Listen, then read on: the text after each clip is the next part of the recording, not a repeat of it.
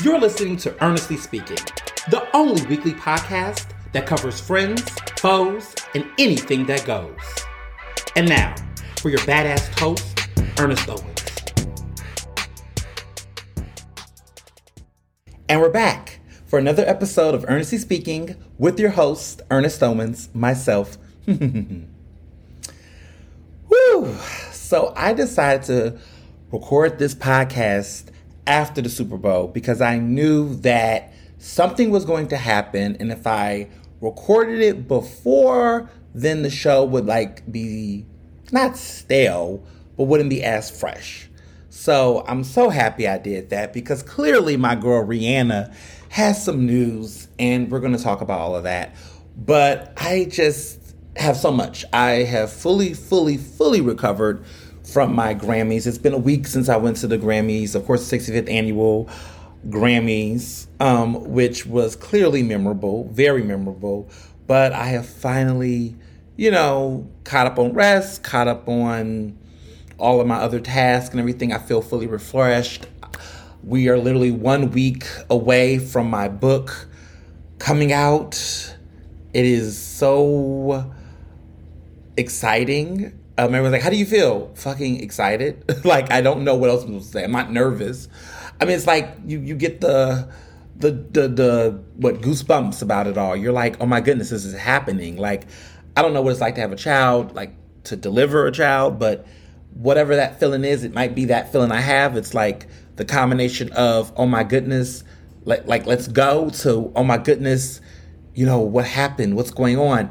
But the one thing I will say is that I have been very attentive and present throughout every aspect of this journey. So I'm really happy to be at this point of it.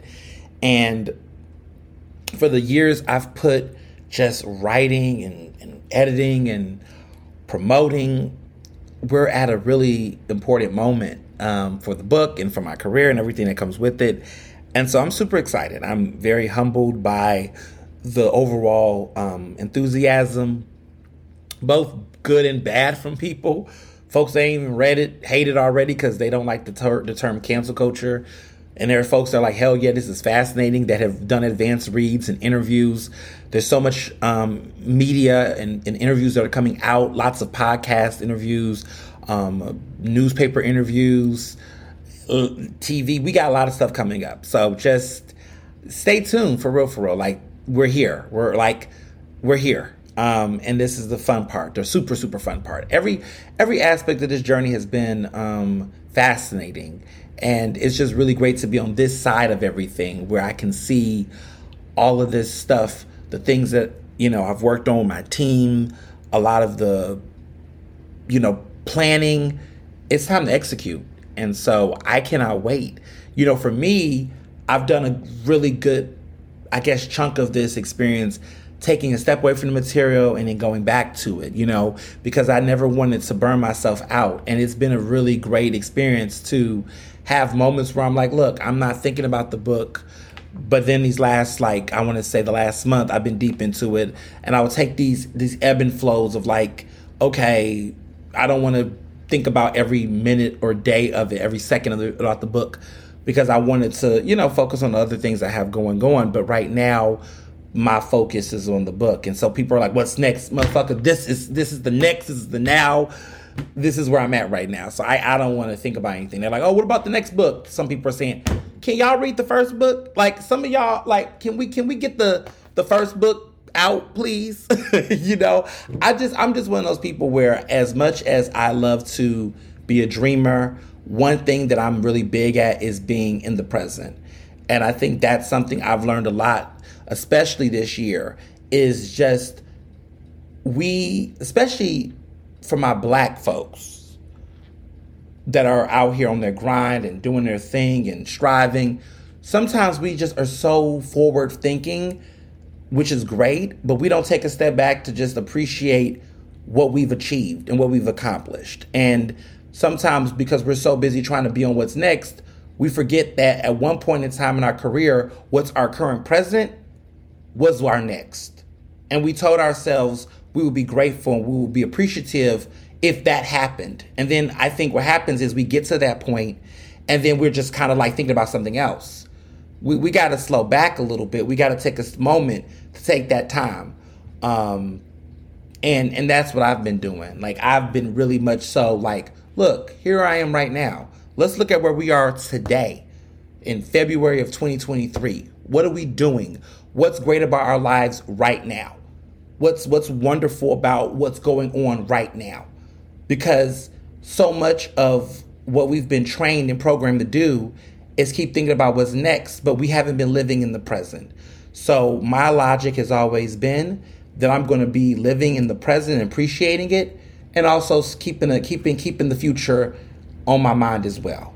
We could do two things at the same time, but I'm always going to be in the now because there's so many people and friends and experiences that I want to pour into and appreciate right now, and I'm not going to not do that.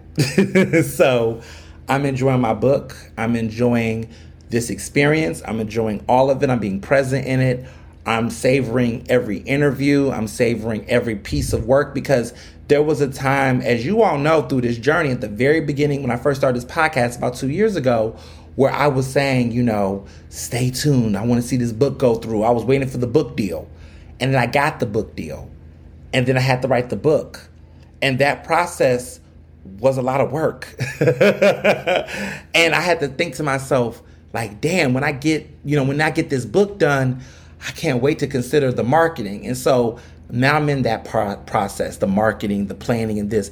And I'm enjoying the cool things, the ideas that my publicist and my agent and the publication I'm with, like, I'm thinking about all the cool stuff, photo shoots and all of that. It's such a fun experience because you get to work with people that really care about your work and care about it just as much as you do to a certain extent. Like, they're really hyped. They're like, I got this new idea. They're like thinking of things every day. It's a new interview, a new medium outlet. We're talking to, plans and different things that come out of the left field in a good way. And I'm just like, damn, this is awesome to have people who are getting paid and invested and seeing what I'm doing thrive. This is the first time in my career where I had this much investment from a team on something that is solely mine. And it made me wonder, like, damn, because so much of the early part of my career, and people know this, my close friends know, I was pushing a lot of that by myself. I was paying for my posters. I was, doing my own videography. I was executive directing different little pieces of my YouTube videos and recordings and radio show. I was doing all of that marketing. I was getting my friends to make graphics for me and posters. And it was a small militia of just me and my friends that was really pushing the stuff that I cared about to get me to this point. And so to be over a decade later in this position where I have a team of people that's doing all of this work and listening to me and hearing my cues and my ideas and executing that and listening to what I want to do and valuing my opinion, that's the dream. And so I'm just super grateful. I'm just super excited. To me, to even get to this point and to even achieve this is success. If the book sells well and does well and slay the charts and do all that great stuff and win awards, that's just, of course, immense. But if the book sells, average and people read it and love it and it does well in that regard, it's still a success to me. I come in with the gratitude and recognizing that I've really fought a Goliath, that in my early 30s, I was able to publish a mainstream book, got a 6-figure advance, did it on a topic that I wanted to do, a topic that people that look like me, that's my age, that's from my background, don't get to put out in the world and get this type of support. And it's already making people rethink, and it's already changing minds and making people think different things and learn different things. That's the success right there. But of course, I'm a little greedy, so I'm going to want some other things too. But I'm grateful. I'm happy. I'm coming to this situation, whatever happens, already feeling like a winner. And it's already been a win. And whatever happens after that it's just going to be even more of a great time. So for all of the letters, the messages, the DMs, the text message, all of the great messages and encouragement over the last several months, especially in the last couple of weeks, I read them all. I appreciate them. I'm really happy to feel the love and the support from so many of you all.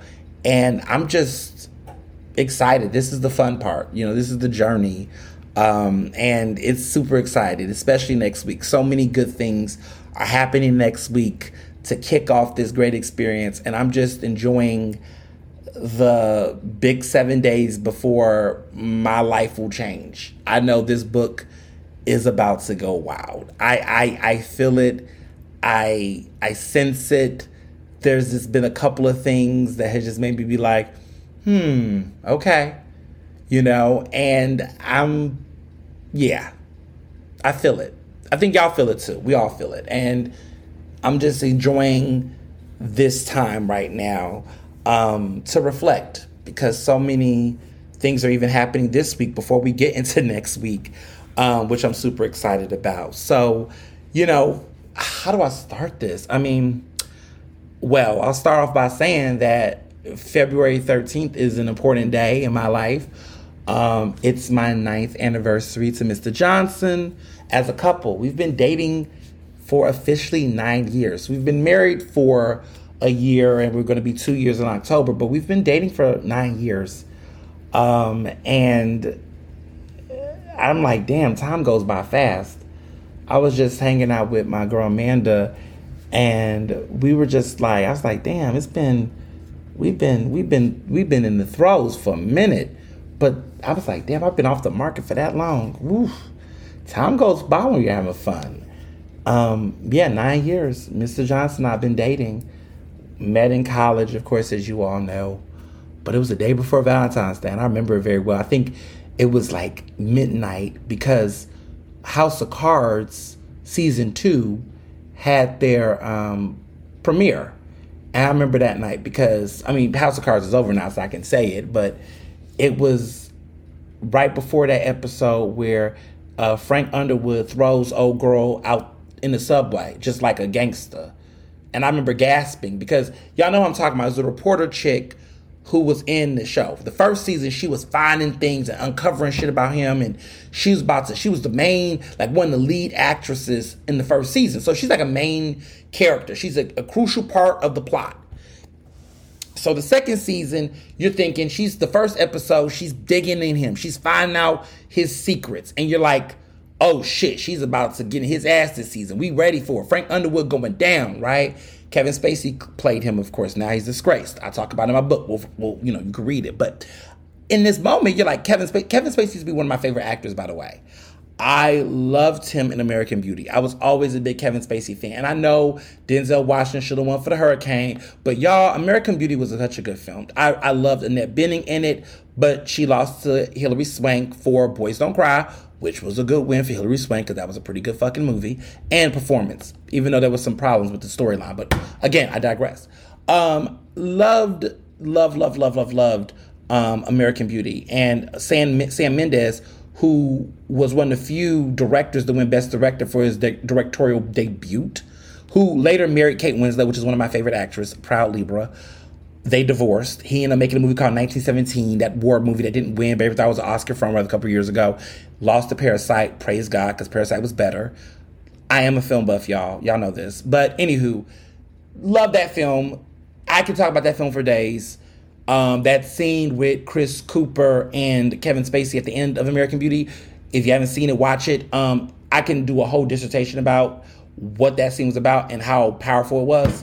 But anywho, nonetheless, loved Kevin Spacey back then. Damn it, Kevin, why? Why? Very disappointing in him.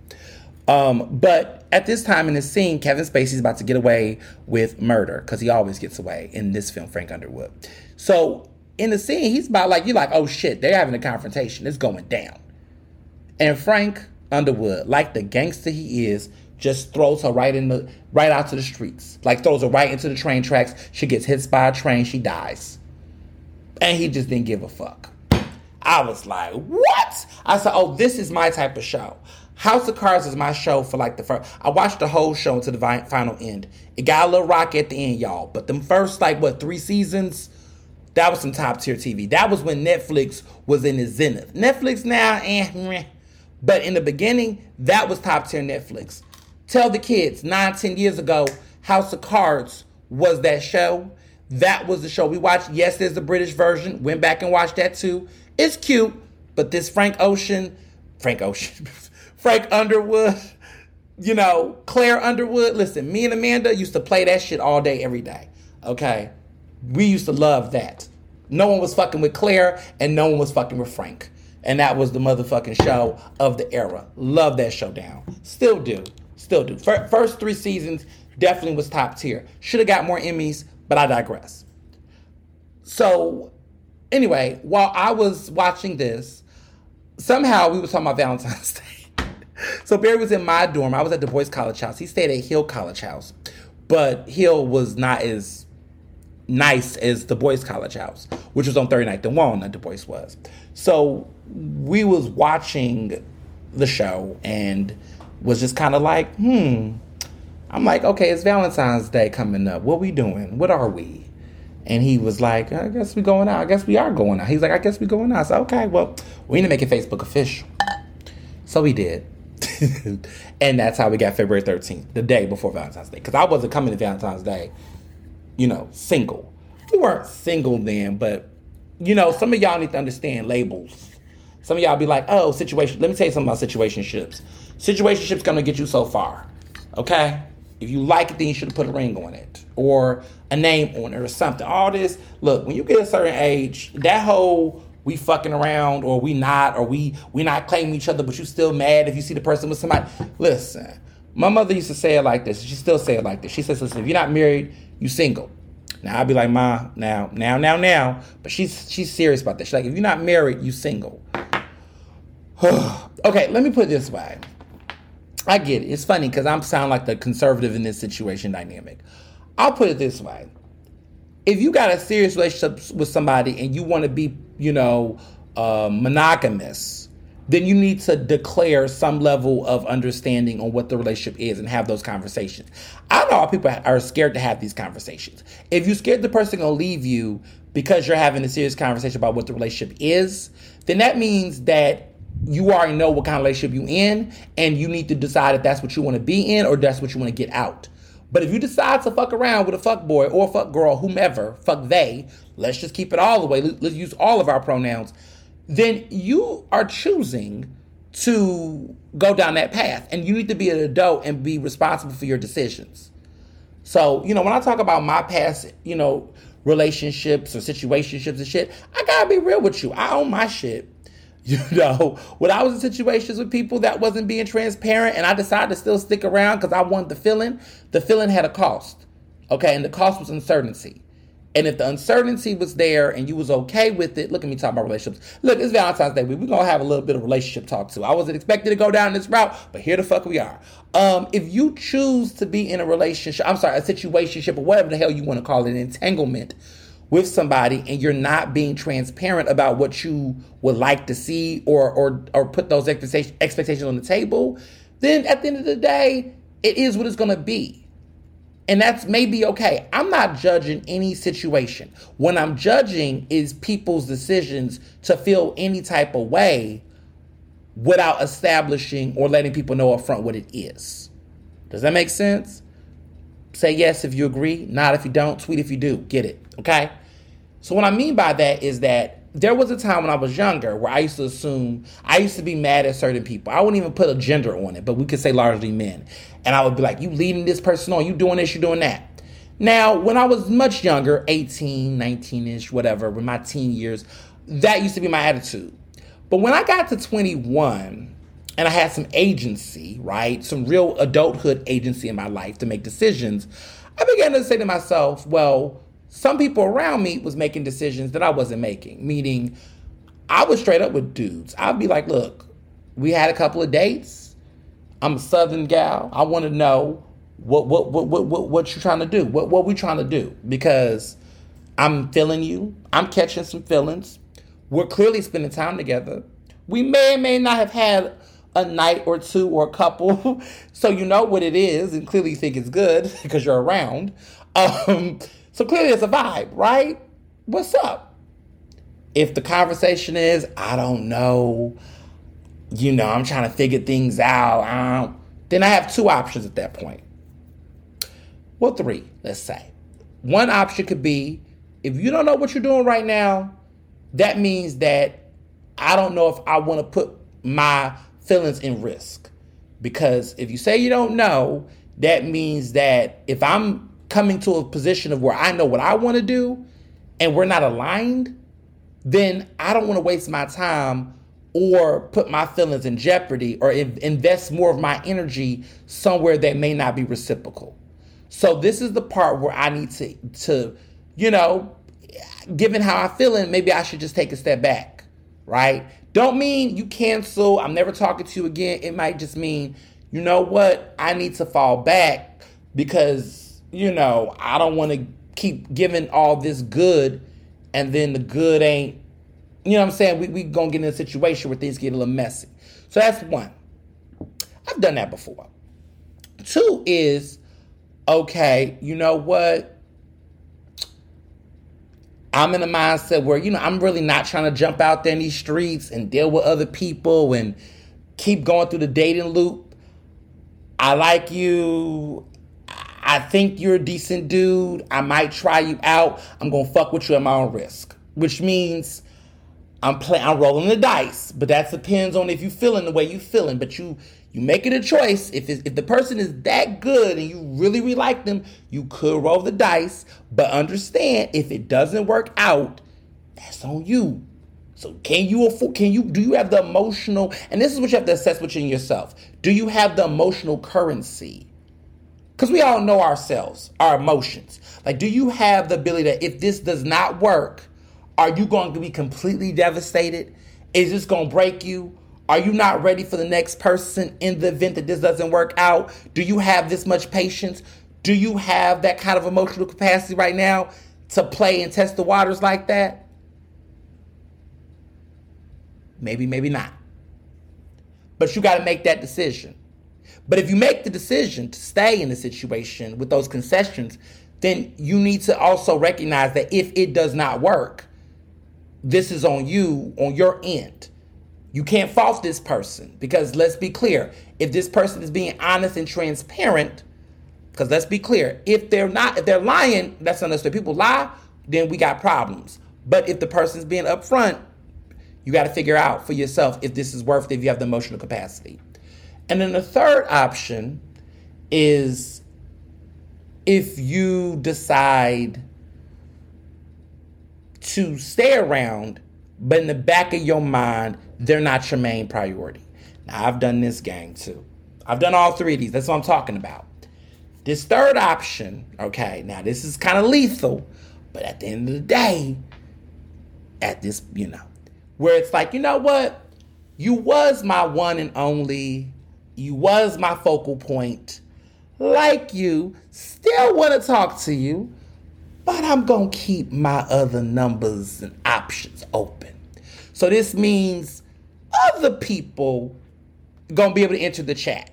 Not to say you're not important. It's just that while you trying to figure it out, and I want to figure it out with you, I'm going to let some other people that may or may not have their shit together shoot their shot as well.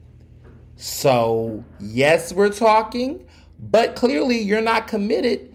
And, I still like you and you don't want to just throw it away, per se. Maybe you got the ability to have a little fun. Then you might consider this other option. So the three options are B. A, you could just cut it where you at, keep it the fuck moving. That's where I was at 22, 20, at that point, 21, 22, before I was with Mr. Johnson. I was like, if you ain't here for it, I gotta go. I ain't gonna play games. That middle section, I'm gonna fuck around and find out. That was me around my early 20s, late, like when I was when I started at 20. I was like, okay, let me roll the dice. This last option, option C, was I'm gonna have my cake and ice cream too, finagle, flay around. That was really me more so when I was 18. We all got options. Just choose wisely. But whatever you are in these options, have the agency. There's no such thing as it being anybody's fault why your relationship ain't working. It could be one person's responsibility and fault to a certain extent. But before you are in a committed, we talk about dating. If you marry and shit, that changes. But when you are literally dating, there's no way that you can lose in dating unless you're blatantly being lied to. But let's be very clear when we say blatantly lied to.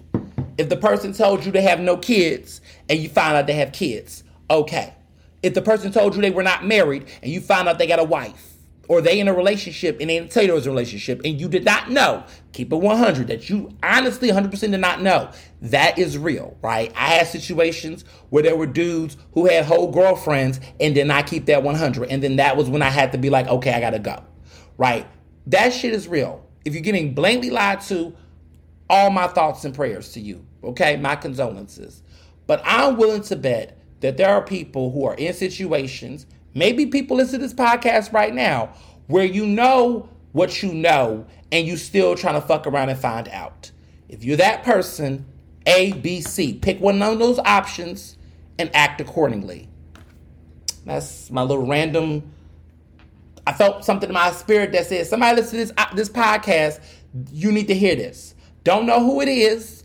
Really don't have a person in mind, because most of my friends are for the most part in healthy relationships or healthily single or in good committed relationships. The ones are my actual friends. I'm not talking about folks out in New York that's married and a situation shitty.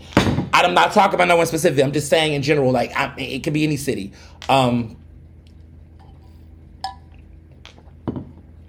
what I will say that it could be any situation. So yeah, I'll say that much. Okay. So I went on that whirlwind. Okay, so when I got back to Philly, I got thrown into a lot of events. My friends wanted to see me. My lip brothers wanted to catch up with me. There was so much catching up to do with friends, and I had a really good damn time. So I first went to the Forum exhibit for the Black Founders exhibition that is at the National Museum, the Museum of the American Revolution. The Museum of the American Revolution is an old city in Philadelphia, a beautiful, brand new museum. It's been around for a couple of years, but they're in their groove. And they have this beautiful Black history exhibit that is currently there, open to the public. As president of the Philadelphia Association of Black Journalists, I was great to host and cooperate with the sponsorship for the Museum of the American Revolution, a very exclusive sneak peek with members of my organization, and we got a sneak peek of the exhibit before the public did.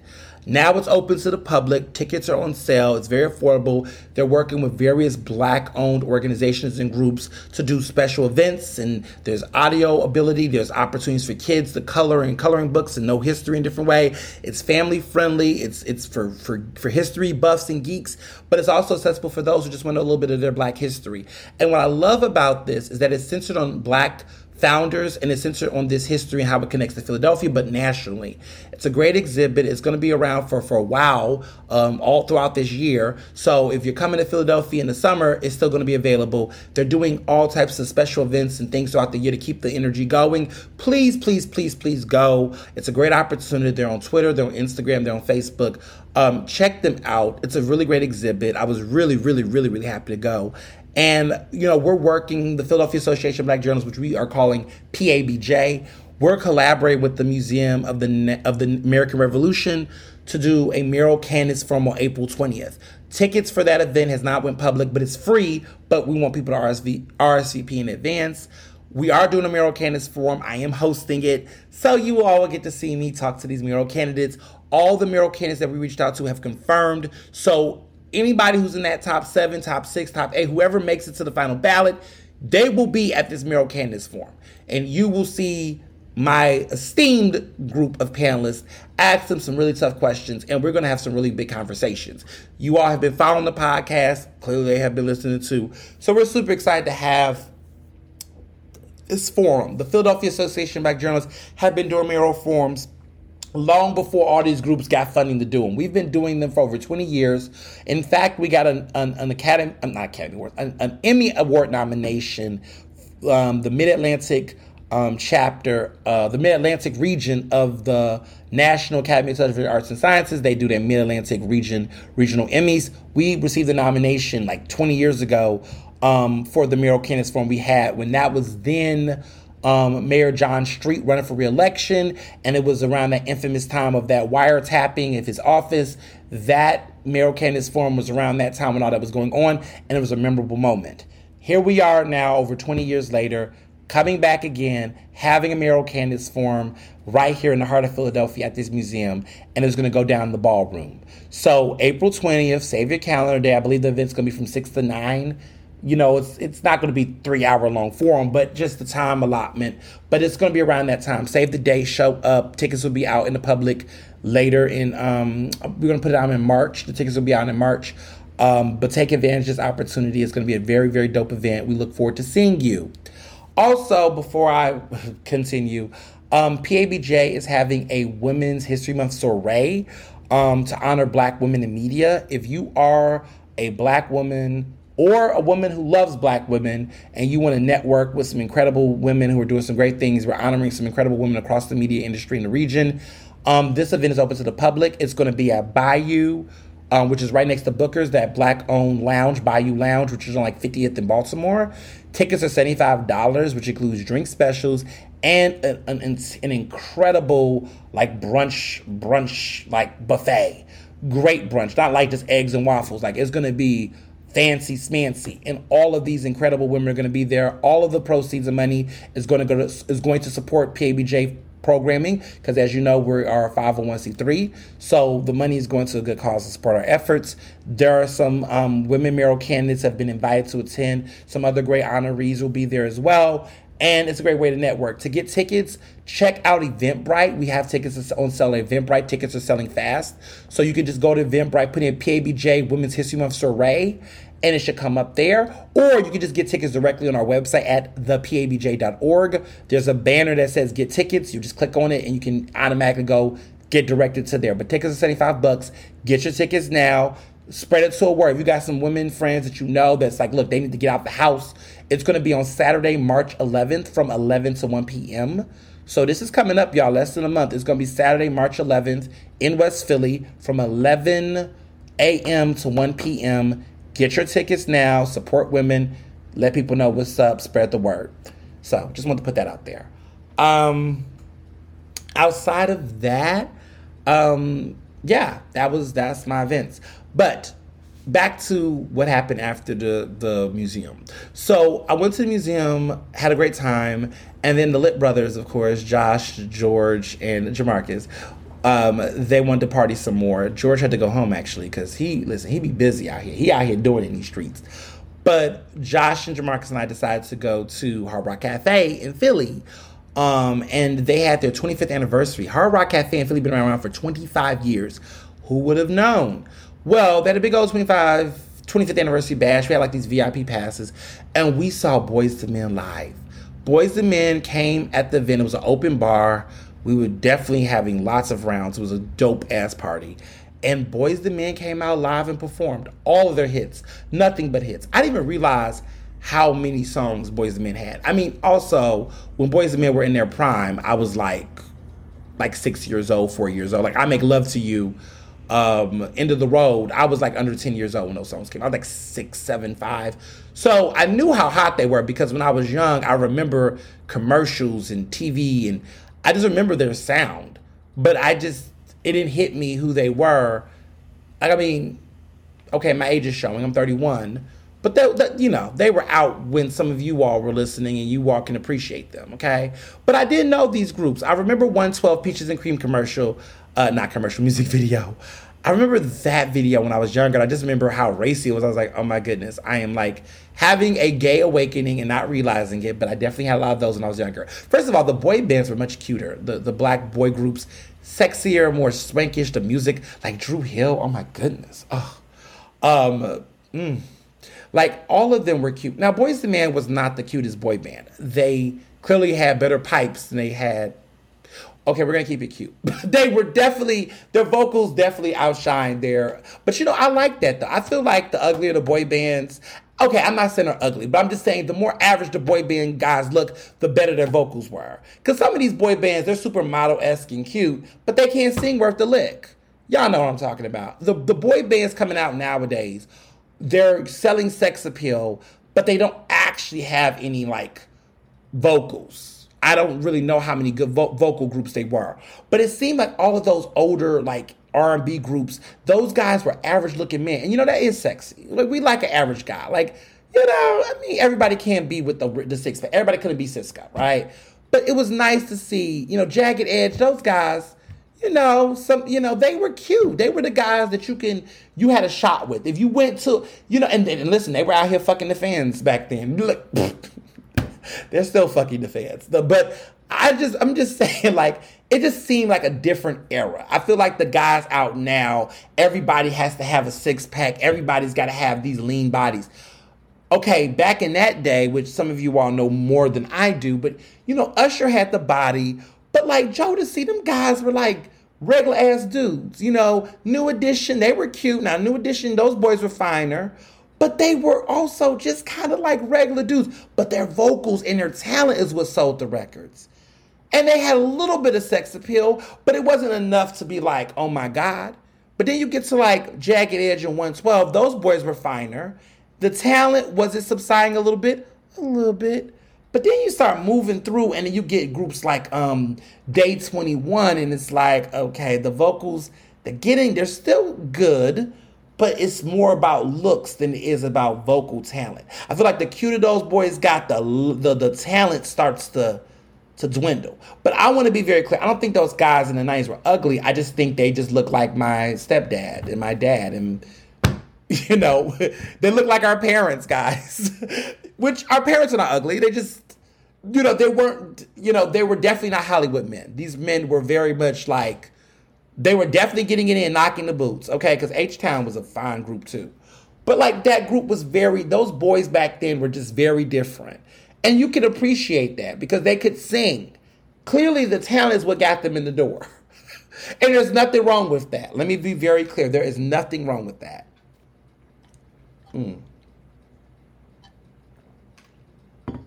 I say all that to say that they were performing and they had the crowd going. Those Boyz II Men still got it. Vocals, they were fun, they were charming. And at the end, they gave everybody like roses. Like all the women in the front row, they gave them gave them all individual roses, and the girls were losing their mind. Mind you, when I mean girls, they weren't girls. They were like auntie. The aunties were losing their mind. All the women at the front was old enough to be my auntie and my mother. They was losing their minds out there, okay? They knew their audience, and their audience knew them. And the audience knew the songs word by word, lyric by lyric, okay? Them men were selling millions of records. They were the highest selling R&B group of all time. They were selling records. They weren't selling streams, y'all. They were selling records. People were going and buying physical copies by the millions. We don't have that anymore. Look at me sounding like an old person. But like, seriously, like people out here, my song is streaming, this streams. Okay, but like, it means something if you could get your ass up and get in a fucking line to buy an album. How much music can we say is available in 2023 that will propel us to get in a line and stand outside of Virgin in central Times Square for 2-3 hours to physically get a copy? How many of us will do that? How much music is there? We know there's about maybe 5 artists out. I'm not even going to get into naming them. One of their names starts with a B, and one of their names starts with a T.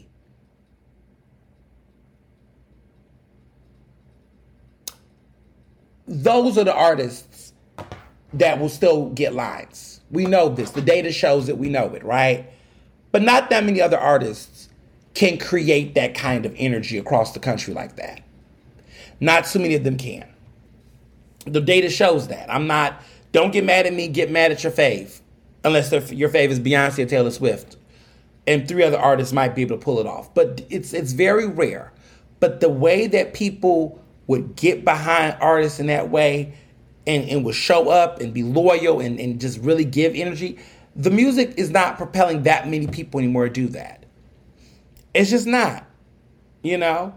The days of the Justin Biebers that used to be out there. Justin Bieber, when he was hot, he got people. NSYNC got people. You know, you got to give credit where it was due. Backstreet Boys did that. Britney, okay? Britney, back then, did that. These artists, it's not that many that can still do that. Maybe Drake might, maybe. Oh, maybe Drake, maybe 2-3 years ago. I don't know if he can now. But it just doesn't have the same energy. Tour sales show that.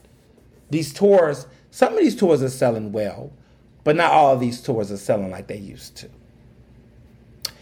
I'm just saying that the talent isn't as sustainable.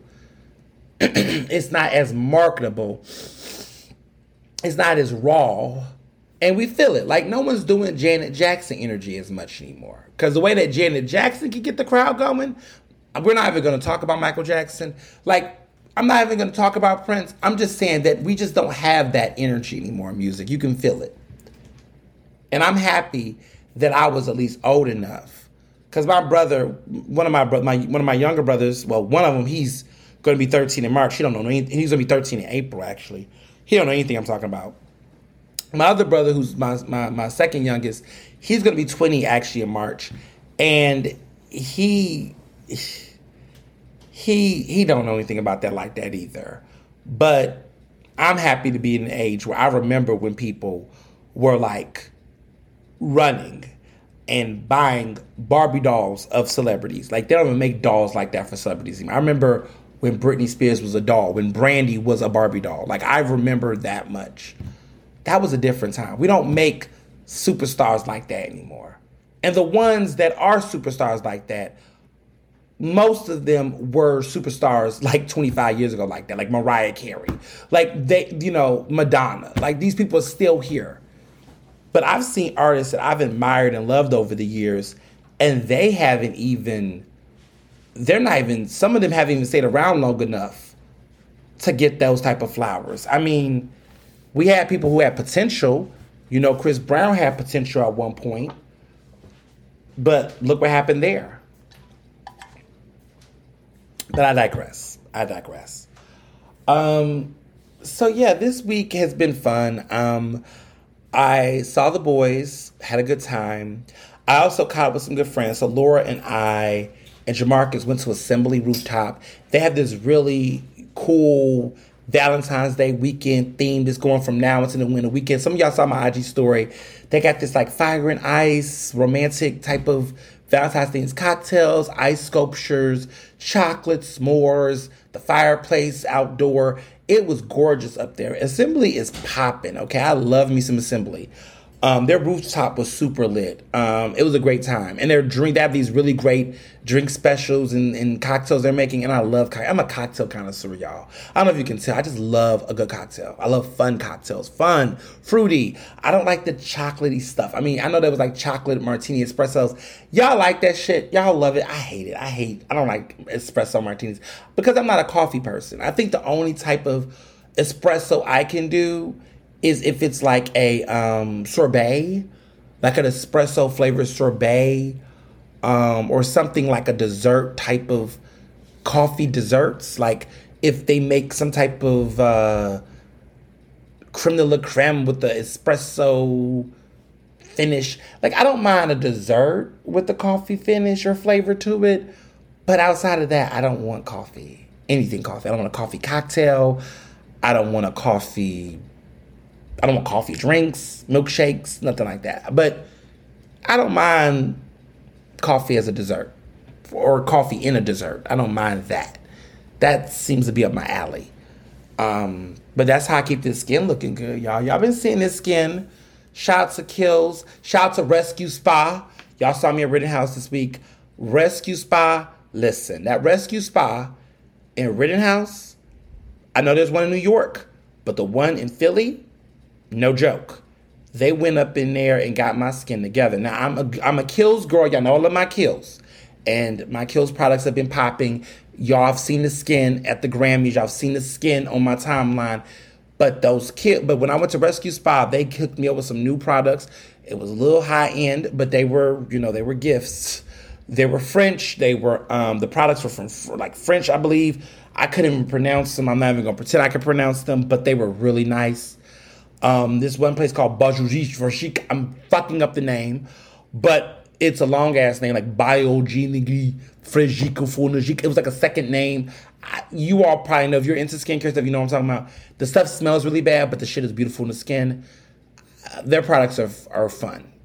There was another company that was there who has a new line of skin products that they sent me, and I tried them, and I love those products.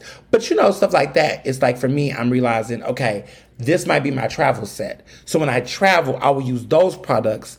But then when I'm home and I'm able to take time on my schedule to get deep into my skin, then I use the other products. So like I'm bouncing back and forth between products. Not really, just like if I'm traveling and it's quick, boom, boom, bang, and I don't really want to carry a bunch of shit with me, then I know those are going to be the products I'm going to take with me on my travel.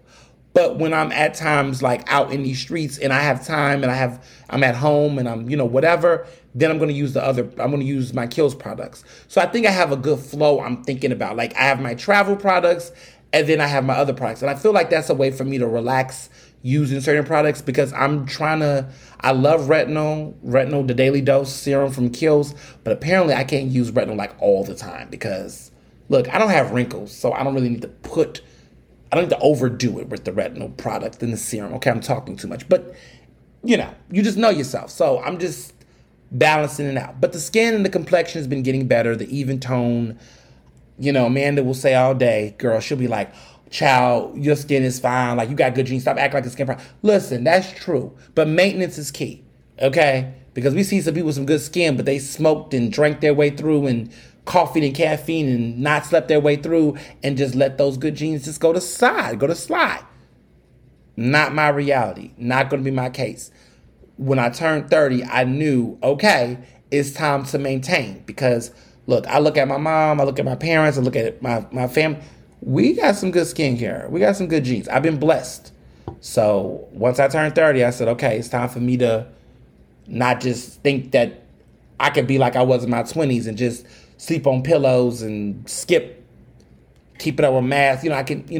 I'm getting serious about it. So shout out to good skincare, shout out to good genes, yada, yada, yada.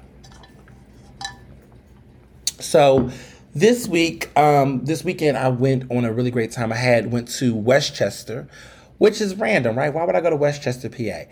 Well, Mr. Johnson, I've been thinking, like, doing these like fun, like, okay, day dates where it's not like, okay, we're always in Philly, we go to some restaurant downtown, yada, yada, yada, which is fun. But like, there's days that both of us don't have too much on our schedules and we're like, ooh, what's nearby Philadelphia? What's like, we could drive out, be away from folks, be away from the paparazzi, but be away from folks and be able to just be new and feel new and kind of go out and not be bothered for the most part. Even though we went out and somebody spotted me and it was not awkward. They were cool. They were nice. But it's like sometimes I want to, because listen, I'm at that point where if I go anywhere in Philly, and like my boys know, it literally happened the night my other homie, Manny, we was out having dinner and we got our dinner paid for, but somebody like just kind of came up and talked to us the whole night and was like, and it was good conversation, but it was just kind of like, damn, I was trying to, but it worked out. It was fine. There was no problems and our meal was calm. But it's just like, sometimes I just want to be with my people. And I try not to be like, fuck off. Sometimes I want to say fuck off. But then if you do that, then it becomes, ooh, Ernest is, he's not that nice in person. He's funny acting in person. I kind of do that to people too. So I'm like, I don't want that to be the thing. But at the same time, it's like, so we have found ways to tell people politely. So I found ways. I'm like, I always do what I call the, oh, well, thank you so much. I have to go to this really quick. I'm sorry, but it was nice to meet you. And kind of keep it like that, keep it going, to keep that. Like, just to be able to say thank you, but then make it known, hey, I had something coming up. I'm actually trying to have a conversation with my friend, but it was really nice talking to you. And sometimes I would say 9 out of 10 people will say, oh, sure, thank you. But you always get that special 1 or 2 or 3 in that 1 out of 10 that's going to always say, oh, sure, no problem. Well, it was great talking to you. Well, also, I want to ask you this. fuck off. That's how I feel sometimes. Like, just stop it. Have manners. Like, I have moments where I'm like, you're like, I think it's weird when you're at a point where you're having a conversation with somebody and you're talking like 99% of the time. And the other person that you're talking to is like nodding. And they're not trying to prolong the conversation because they really don't want to have the conversation. Why don't people pick up social cues? So I'm learning the dance. I'm learning the art of telling people, thank you, but I'm here, I'm trying to, and do it in that way. Yeah. So that's what I've been working on. One of my friends, Josh, we're working on him with that because it happens to him sometimes too. Which he's doing some good work, by the way. He has, he was on Fox 29 promoting the Eagles with, food places and recommendation for food. And he was killing it. He had a blazer on with an Eagles shirt. Loved it. Loved how he kept it like semi-professional. That's what I would have done.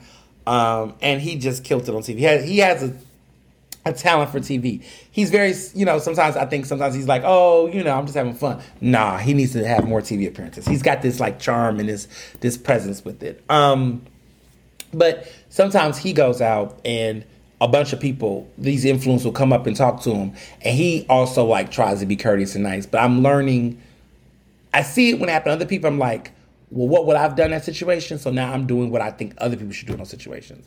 But we're all getting adjusted to that kind of fame and adjusting to that and understanding the balances of it all. But people just be doing the most. I'm telling myself, was I like that to do? Am I like that? I try not to be. I try. I think when I met my idols or my people I thought were great people, I always was just like, I would get my compliment and say how I felt.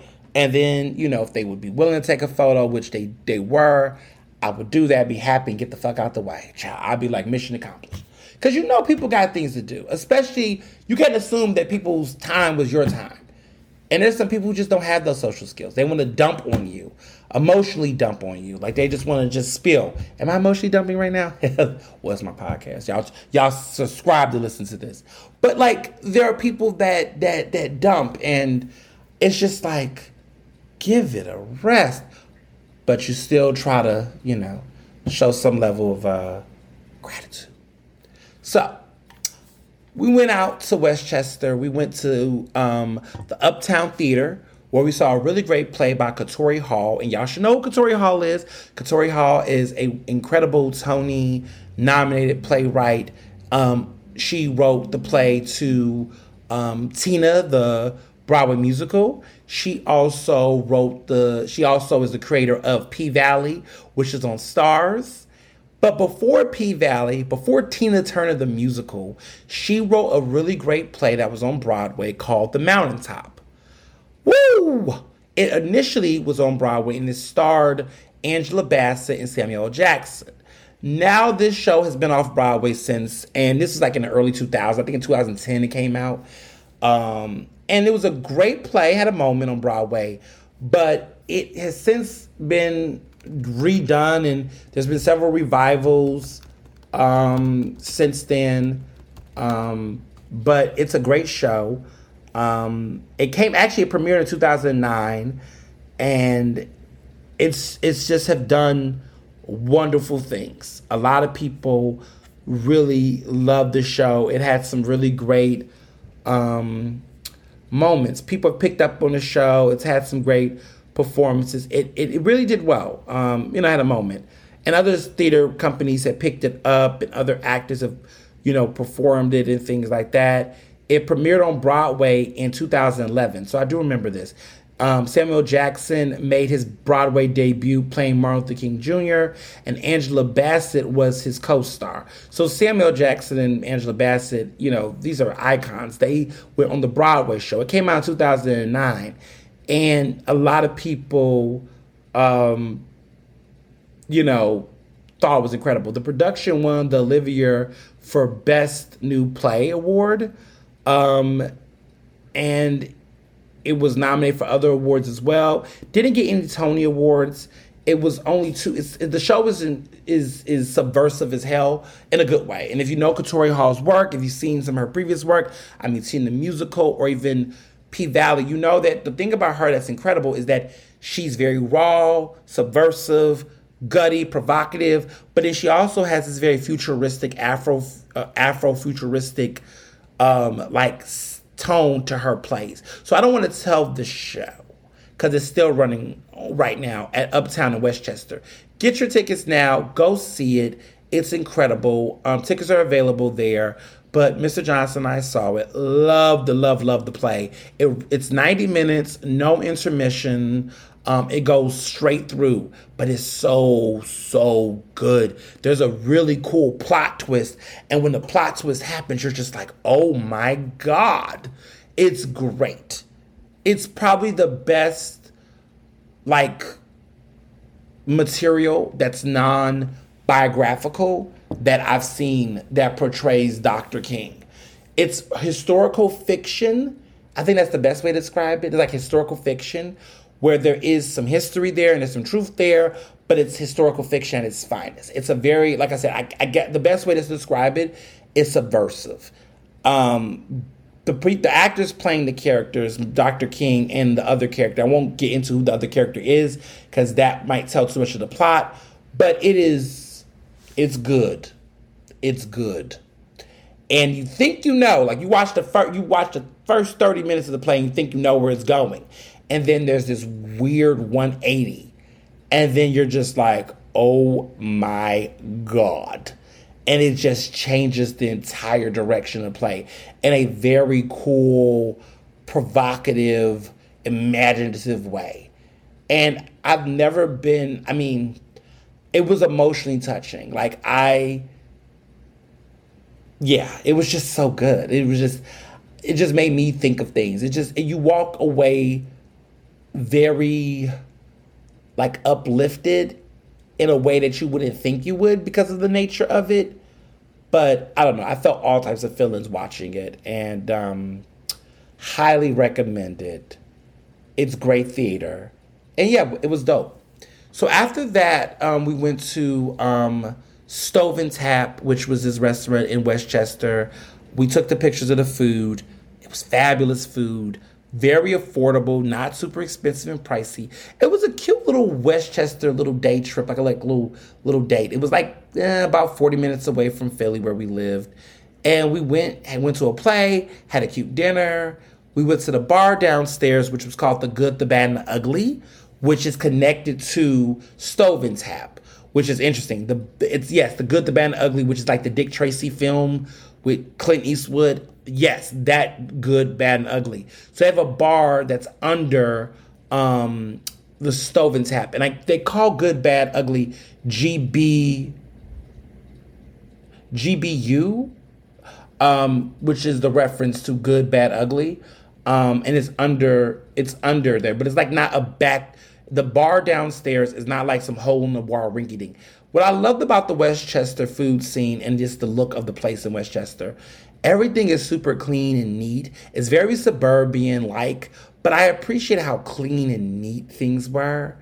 And, Philly just gets a little too comfortable. You can definitely tell why people like suburbs. I don't think I could live anywhere like that. I don't know. I just feel like it's just kind of like, this is too neighborhoody. But it was fun as like a very, I don't know, like some very like Kesmet experience. Like it's nostalgic. It's like very like, it's cute for a day, but I would not want this to be my regular life because it felt provincial. But it's cute for travel, but not cute for like, oh, I'm living here every single day. I feel like, yeah. But it was nice. It was nice, and the food was good, and the service was very good too. People were very friendly, and there was Westchester students that were servers at the restaurants. They were all nice. They had big dreams. So I did appreciate that much of it. It was very memorable in that way.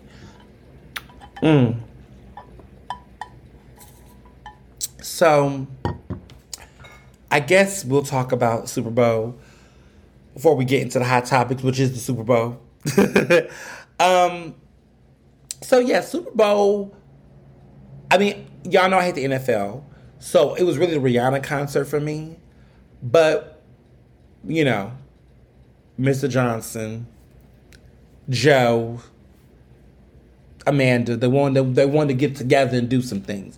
So we did have a cute little Rihanna concert tailgate at the house. Bonchon wings, which were great. We ordered like 50 of them, which was enough for us. We didn't eat them all. We weren't that greedy, y'all. But they were good. They were perfect. It was a perfect amount. Mr. Johnson made this really great kale salad, which was just, such a great salad. We had fries, crinkly fries, and we had rosé, Moet rosé, and he made a really great cocktail, which I think it was trying to be an Eagles themed cocktail because it was like a lavender lemonade, but he added matcha tea powder so it could have that Go Eagles green thing. And it was good. We had a good like tailgate. They watched the game. I watched it with them. I was like the antagonist, contrarian of the group. They were all like rooting for the Eagles, and I was being a contrarian.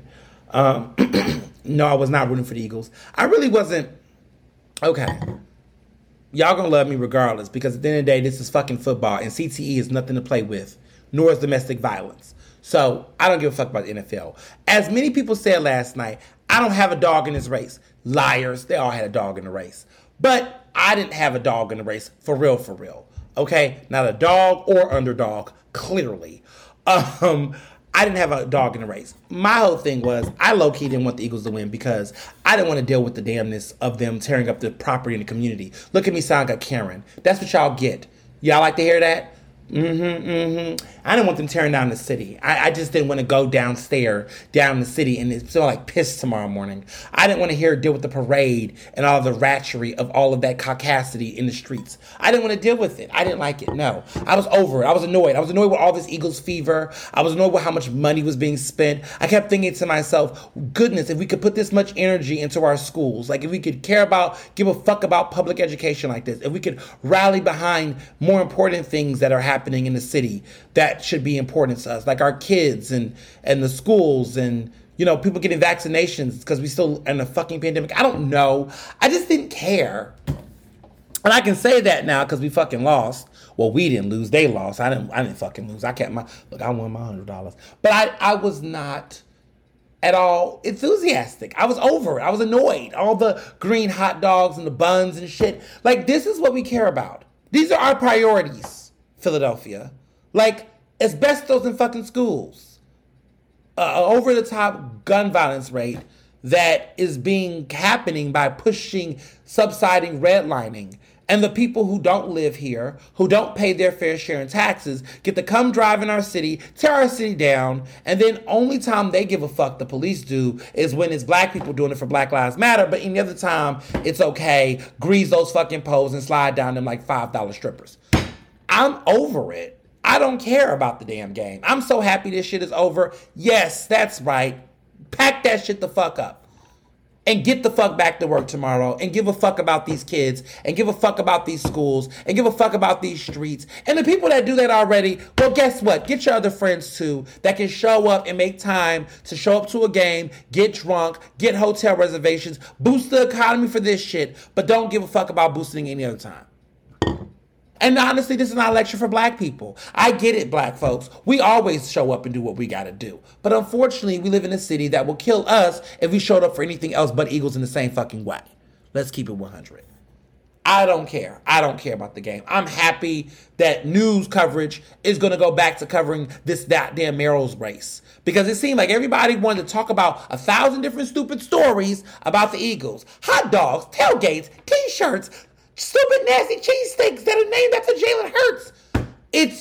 It was just like, ugh. Yes, that's how I really feel. Now I feel like I'm Roseanne Barr. Yeah, that's how I feel. Over it. Just over it. It was just so much. Ugh, the gross capitalism of it all. Like everything was a shirt and makeup and hair. All this for a fucking football game. Like, you know, I'll say this. You got the World Series, like Phillies just keep losing everything. Phillies lost the damn, the soccer shit, lost the baseball, now they done lost the football. Just taking all the L's. It's what they deserve.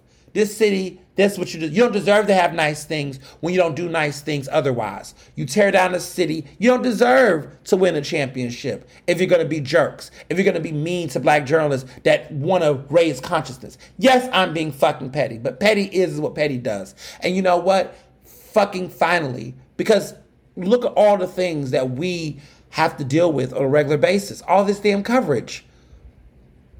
You don't know what it felt like to just see people just want to talk about football shit all fucking week. And we never have this enthusiasm for other real pressing issues.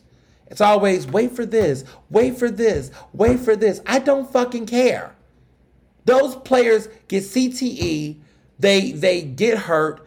We're in a league that don't give a fuck about the black players like they should, or any of those players' safety for that much. You know, we know the numbers, we know what they do, and we just get complicit because we want to see a win. I don't know. I hate it. I hate it. And I just know because the issue is, and the truth is, and the real naked truth is that what I know is that for whatever that 1 week or 2 weeks of joy that we had about the Super Bowl, these people, and I'm going to say these people, because we know who these people are. They're going to go back to not giving a fuck about us. And we know who us are. And they're going to go back and they're not going to think about our joy, our protection, our safety. They're going to be mad at something and they're going to go back to being who they were before all of this. Like they did in 2020. And maybe some people want to be intoxicated in joy or high morale for a small period of time. I get it. The world is bleak at times. It can get frustrating. But the truth of the matter is that this temporary instant gratification we seek to numb our frustrations and our pain from the existential dread of what we see and we deal with on a regular basis is not the medicine that I want to subscribe to or prescribe to be honest. It's not.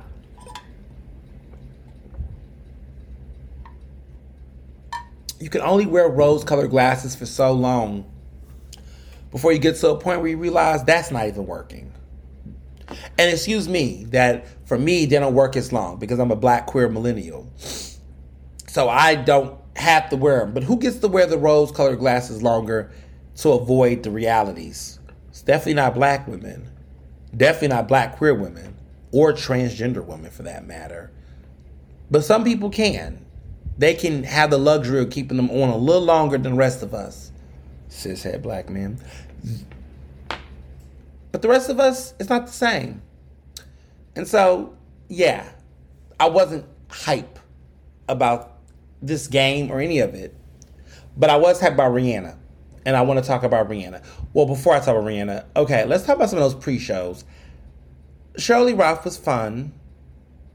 I ended up watching. I didn't watch it on TV. I didn't watch her performance on TV because they didn't really, I guess they aired it, but they aired it so early that it wasn't a part of like the national anthem and the, other portion, America the Beautiful. Babyface was all right. He wasn't horrible. It was memorable, I guess. The national anthem, it's okay, I guess, just all right. Shirley Ralph was Shirley Ralphing, which isn't a bad thing. She just gonna let you know that she was nominated for a Tony, and she wants you to hear those vocals, and she wants the thespianship to go with it. She definitely put on the show, and we knew that was gonna happen. Now to Rihanna and her performance. So, when you find, first of all, let me just start off by putting a disclaimer. My top 3 all-time favorite Super Bowl halftime performances is number 1, Prince, because seriously, go watch it yourself. Hands down, the greatest Super Bowl performance of all time is Prince. Period.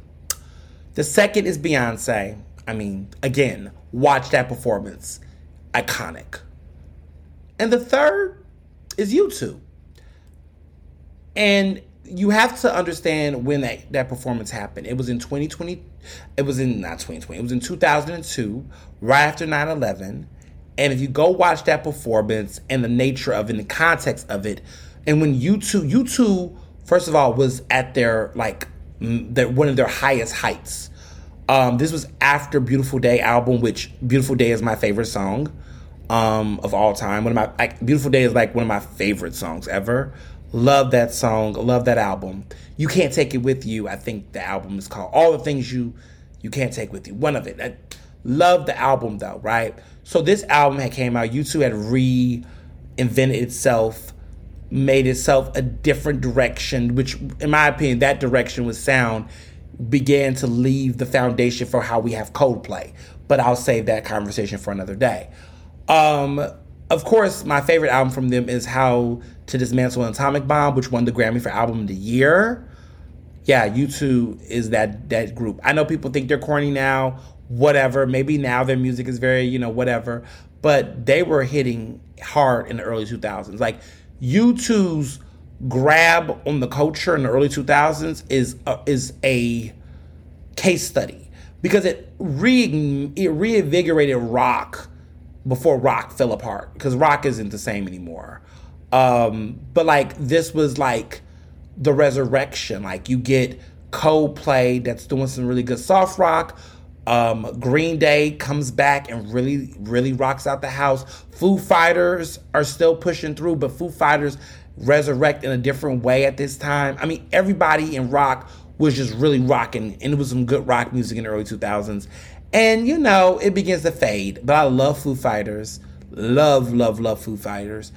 Green Day album, American Idiot, and the album after that was pretty good too. Green Day is, they're cool. U2, immaculate. Coldplay, dope. Kings of Leon had a moment too. Like, there was all this, like, new wave of rock that kind of came out. Radio Kid. Just a lot of good stuff. The Arcade Fire.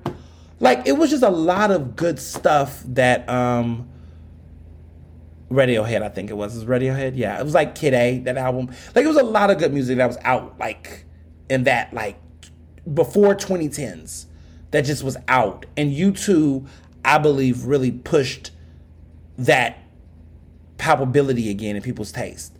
But the rock had to be reimagined in a way that wasn't so grungy and more mainstream, and people think that led to the death of rock, but I feel like it was like rock's last good hurrah before it just kind of collapsed. The White Stripes, Jack White, like that was the moment, man. Oh goodness. See, I could write 1,000 books. I can be on a lot of documentaries. But anyway, I'm thinking I'm going in nostalgia right now, because that was a time. Like that 2000 to 2010, the way that rock was, that was great music. Somebody's going to say they disagree and they miss the 90s and Nirvana. I know, I get it.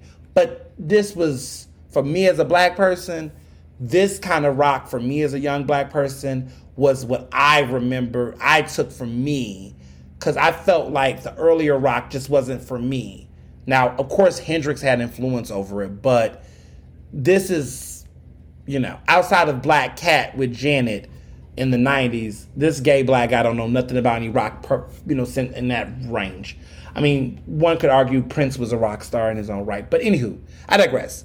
U2's performance in 2002 is a great Super Bowl show. Go back and watch it. Understand the 9/11 context and the ending where Bono shows the shirt with the American flag on. Like, just go back. It's a great show. Number 4, I would say Madonna. I know people have thoughts about Madonna, but I really appreciate that Madonna performance. It is definitely top tier. Okay, as far as the production and the set. Now, Rihanna. Initially, I was like, this is a little... It wasn't bad. Because Rihanna doesn't do bad. I don't think Rihanna does bad. I think it was... People said it was underwhelming at first glance. But I watched it 4 times. And what you find out, what we all know now, is Rihanna is pregnant. It's official. Her rep confirmed it right after she got off the stage. Her show was an opportunity for her to announce her second pregnancy. And in spite of everything, she's pregnant. Now, there was speculation for the past several weeks that her performance and everything was seeming to be a little slow. There was speculation that she might drop out. There was a couple of whispers about the nature of the performance, and I was getting a little worried, like, was she doing rehearsals? Was rehearsals happening? It just seemed like a lot of suspicious things. And Rihanna loves to wear baggy clothes. So she did the interview, she did these things, and she was just very, glowy. And I was like, something's going on. And we're the special guest. And I was just wondering. But, I know that in the past, Rihanna has had, she would gain weight and people would think she's pregnant. And I was like, look, don't be fat phobic. Like, don't come for my girl. My girl likes to eat. She chilling. Leave her the fuck alone. But no, she was pregnant. And I was in my mind thinking, look, she may have a little bit, like, leave her alone. Rihanna going, because she's had moments. But she was pregnant.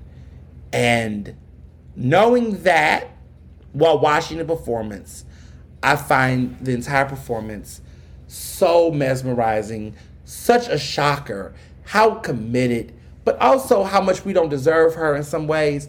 But just like, damn, how beautiful it was that she, in spite of that, like most people pregnant, like what was she doing? Taking wild risks.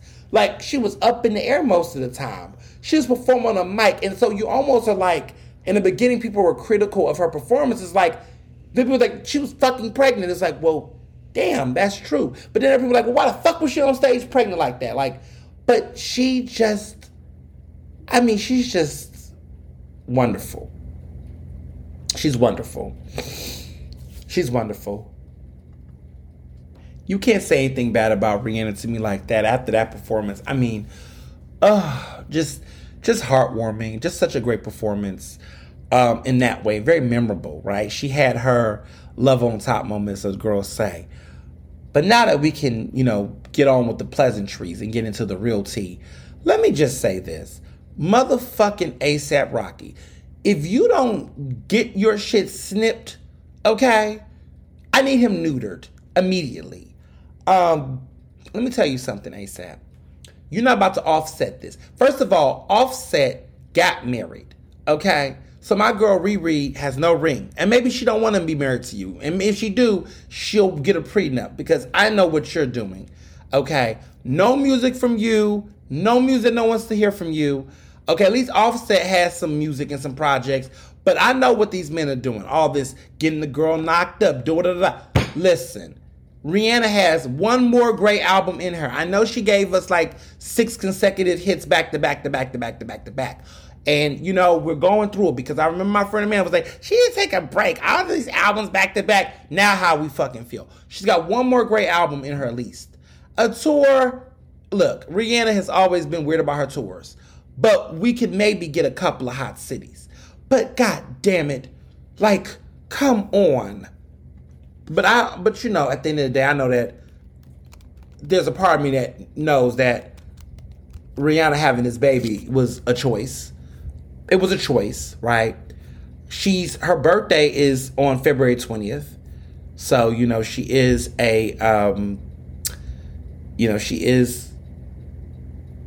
I would say an Aquarius. She's 34, she'll be 35. ASAP, his birthday, he's a Libra. We were just talking about Libras, how charming they are. The Aquarius, listen. I'm an Aquarius. No, I'm a Libra married to an Aquarius. So I know how we do. This explains a lot. Because Aquariuses are... Okay, so she's a Pisces. Aquarius is from January 20th to February 18th.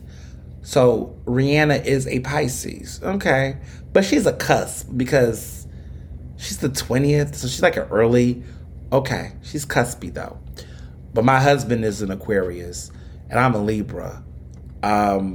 So they say that we're actually... Aquariuses are compatible with Libras. So that makes a lot of sense. And Libras are compatible with Aquariuses and Geminis, which are interesting. But no, that says a lot. So he's a Libra out here cutting up. Let's just say that. Yes. They said a Libra and an Aquarius are considered one of the best matches among all-star signs. Interesting. Very interesting. They said Libras cannot marry Virgos. Sorry, Beyonce. That makes a lot of sense. Yeah. I guess I can date air signs. So, yeah, my air sign is Gemini. That is dope. And Aquariuses also. So those are the airy signs because we speak the same airy languages. So look at that. Aquariuses and I connect. But anywho, I say all this to say, ASAP needs to be neutered. I am not here for the fact that we were so close, y'all. Real Rihanna fans, look, we're happy. I'm happy she's pregnant. I hope she has a healthy pregnancy. She's about to be 35.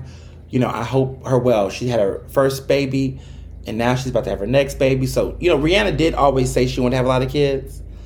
I just thought that was going to be afterwards.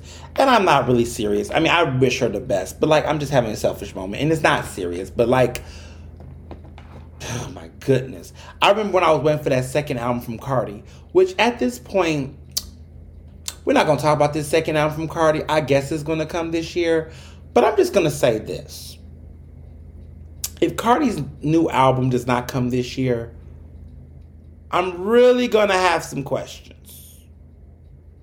Because it's starting to feel like she's having, I don't want to call it a sophomore slump, but there is this fear. And I don't know what the fear, I guess the fear is I'm scared my second album is not going to be good as my first. Listen, you got to figure it out. You got to trust your product. But by this time, you would have been on your third album if the second album was lukewarm.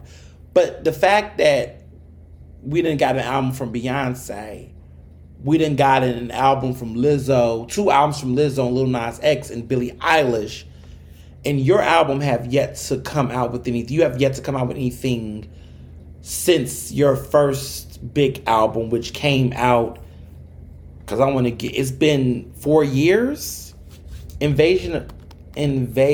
Hold on.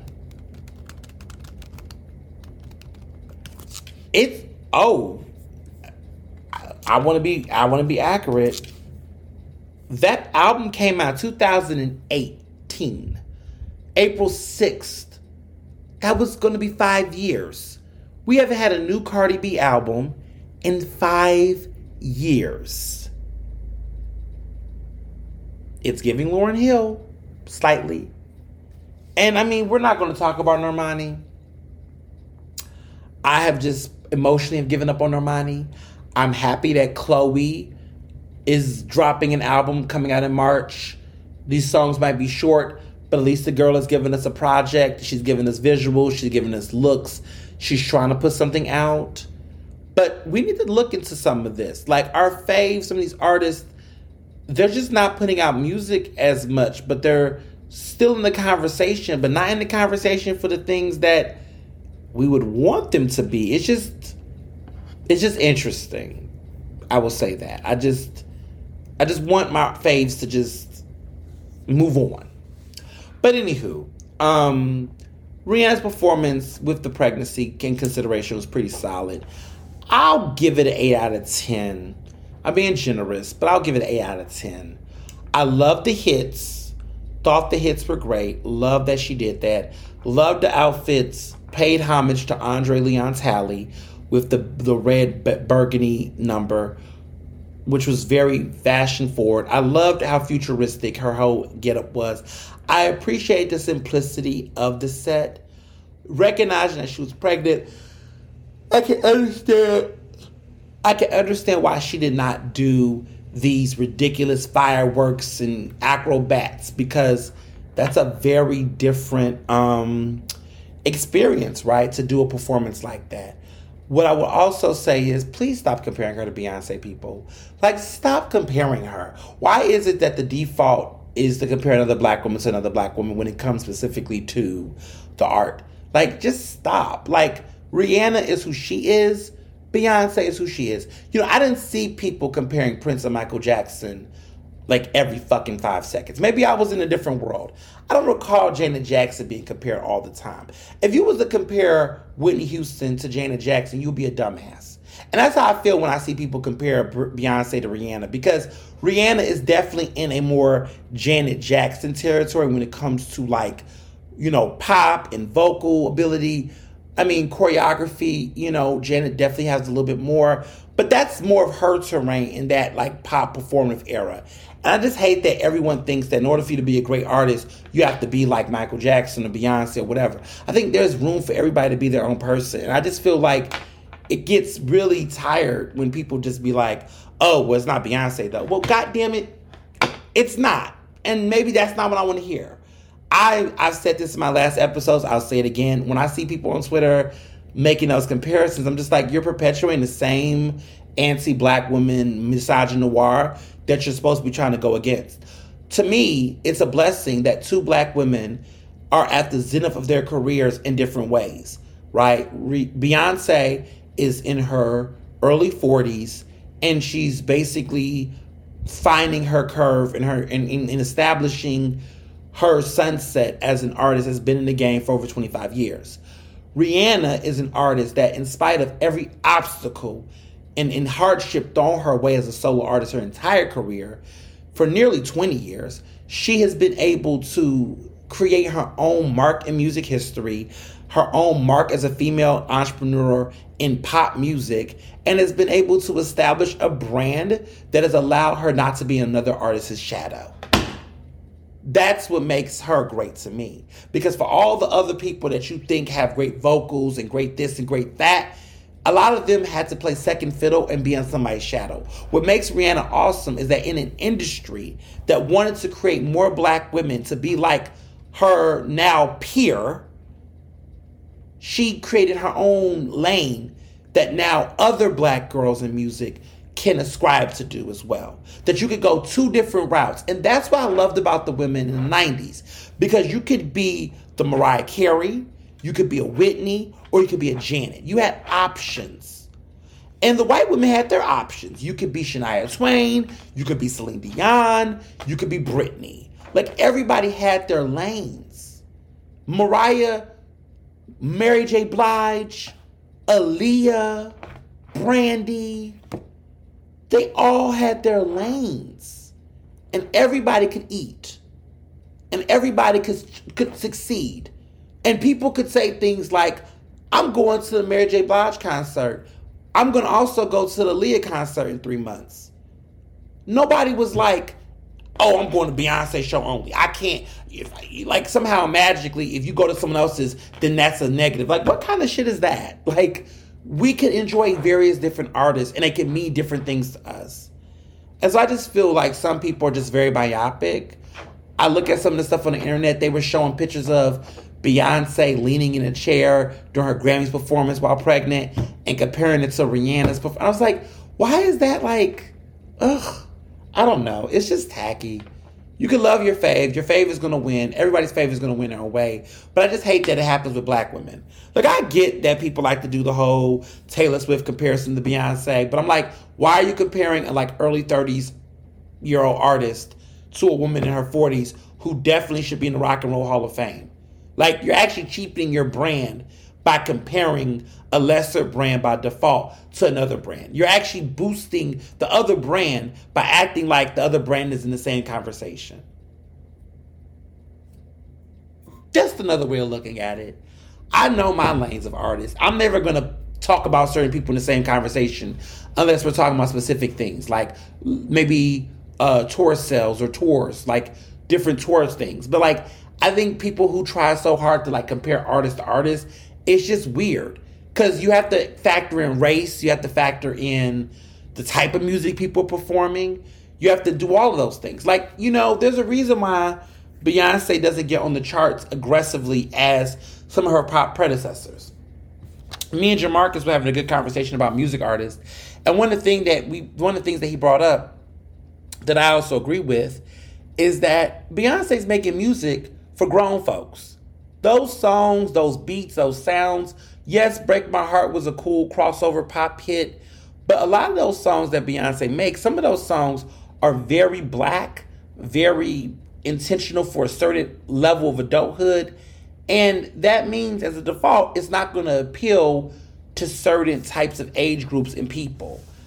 And that doesn't mean the song isn't good or it's not popping. It's just that if you're expecting Beyonce to have the same type of pulse on the culture as the young fans she had when she did Single Ladies back in the day, that Nickelodeon crowd that loved Single Ladies from her and Halo is not the same crowd that's going to like, Plastic on the Sofa and Virgo's Groove. It's just not the same group. And that doesn't mean the music isn't good anymore. It just means the music has matured to a level where the type of audiences she has likes them. This happens to every artist that has a long ass career, right? Like Madonna, that's people criticize Madonna all the time, but say, but that was Madonna's problem at some point in time, where Madonna was trying so hard to make music that was still trying to get the younger audiences, and then she looked silly doing that. And eventually she had to hang that up and keep going forward. Janet, she had a point where she made music that could still lure, but then she had to grow up and just make music that fed into the specific interests of her fan base. And those older fans are now maturing and growing up with her. So I'm growing up with Beyonce. I'm going on that journey as she evolves. I'm evolving too. My tastes are matching her tastes. Not all of your favorite artists want to be like Drake and make the same music for young kids and younger people that he shouldn't be in the DMs with, but that's another story for another day. You should be growing and evolving. One artist that I really appreciate that do that really well is Kendrick Lamar. Like, Kendrick Lamar makes his music and he grows up with his music and his fans grow up with him.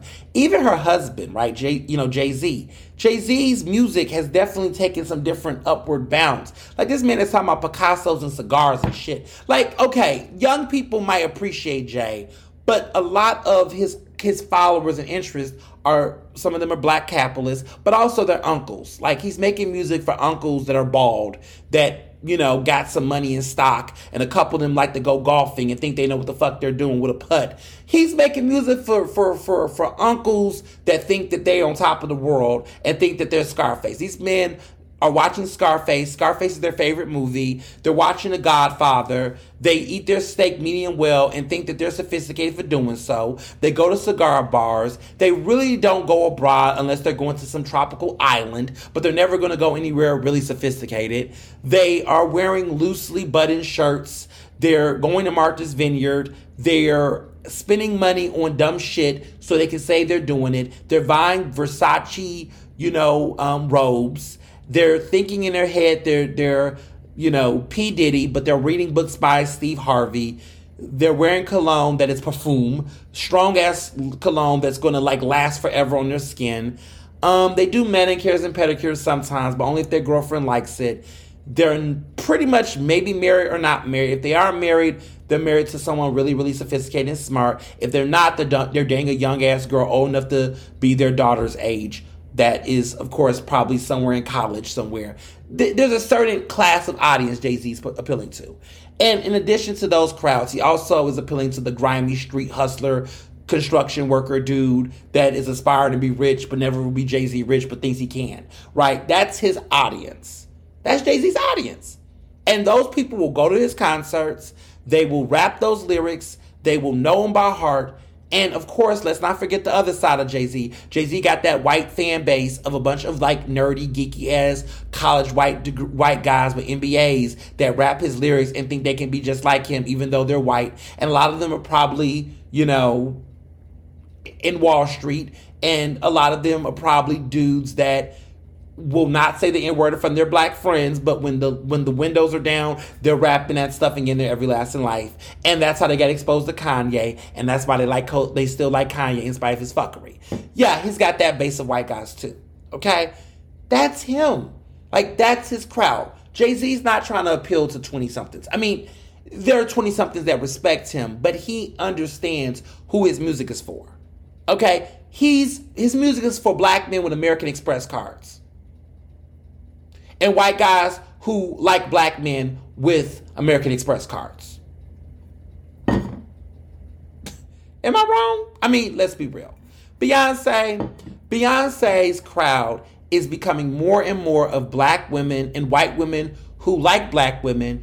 And these are women who have the ability to drop $300, $400, $700, $800,000 on tickets for her shows. And then she got the black girls who followed her career in their 30s that wish they had that money, but will do goddamn anything to catch that money to support her. And then she's got the gays, all of them. Okay, she's got the gays.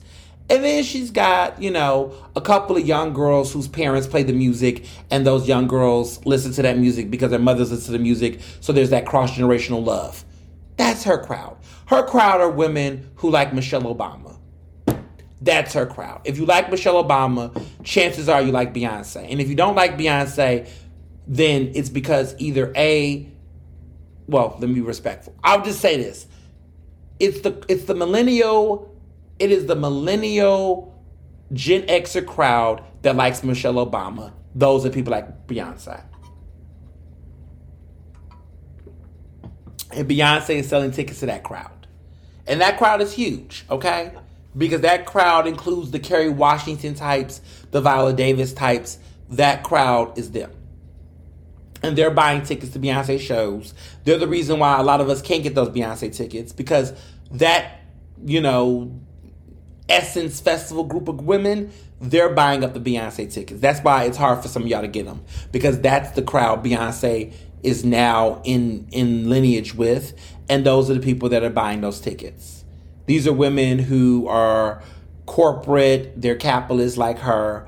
They're also women who have a lot of disposable income or have husbands that do, and they're the ones buying those tickets in bulk. And then a couple of younger working professional black women who love Beyonce as a motivational force, they're getting tickets from jobs or friends, or they're going in debt to buy tickets.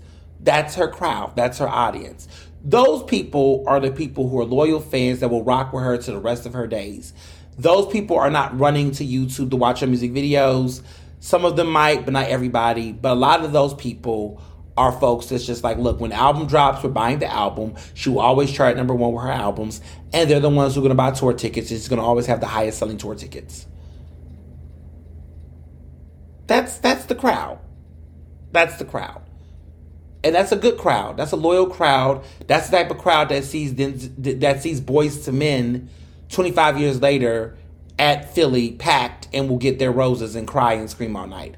That's the kind of energy that these people will be for the rest of their lives. Don't compare it to a pop artist, because Justin Timberlake can't say the same. I mean, he's got his fans, but he can't even tour right now because the energy's not there for him. Some of these artists that we look at, they're hot now, they won't be that hot down the road. Harry Styles in 15, 20 years will not have anyone chasing after him. He will be like the Durant. Let me not throw that shade. But there are some artists that just will not have that same following. They're going to have a moment now, and we'll forget about them later. Let's think about artists like that were just super high on the charts, but can they do what they do now? I know a few. I'm not going to name them right now. I ain't going to throw them shots. But think about some of them artists that we grew up on listening to that today, it just wouldn't be the same. Like, is Leona Lewis going to be selling tickets like that nowadays? No. She might get a show at City Winery, but Leona Lewis ain't going to be out here like that. Jordan Sparks,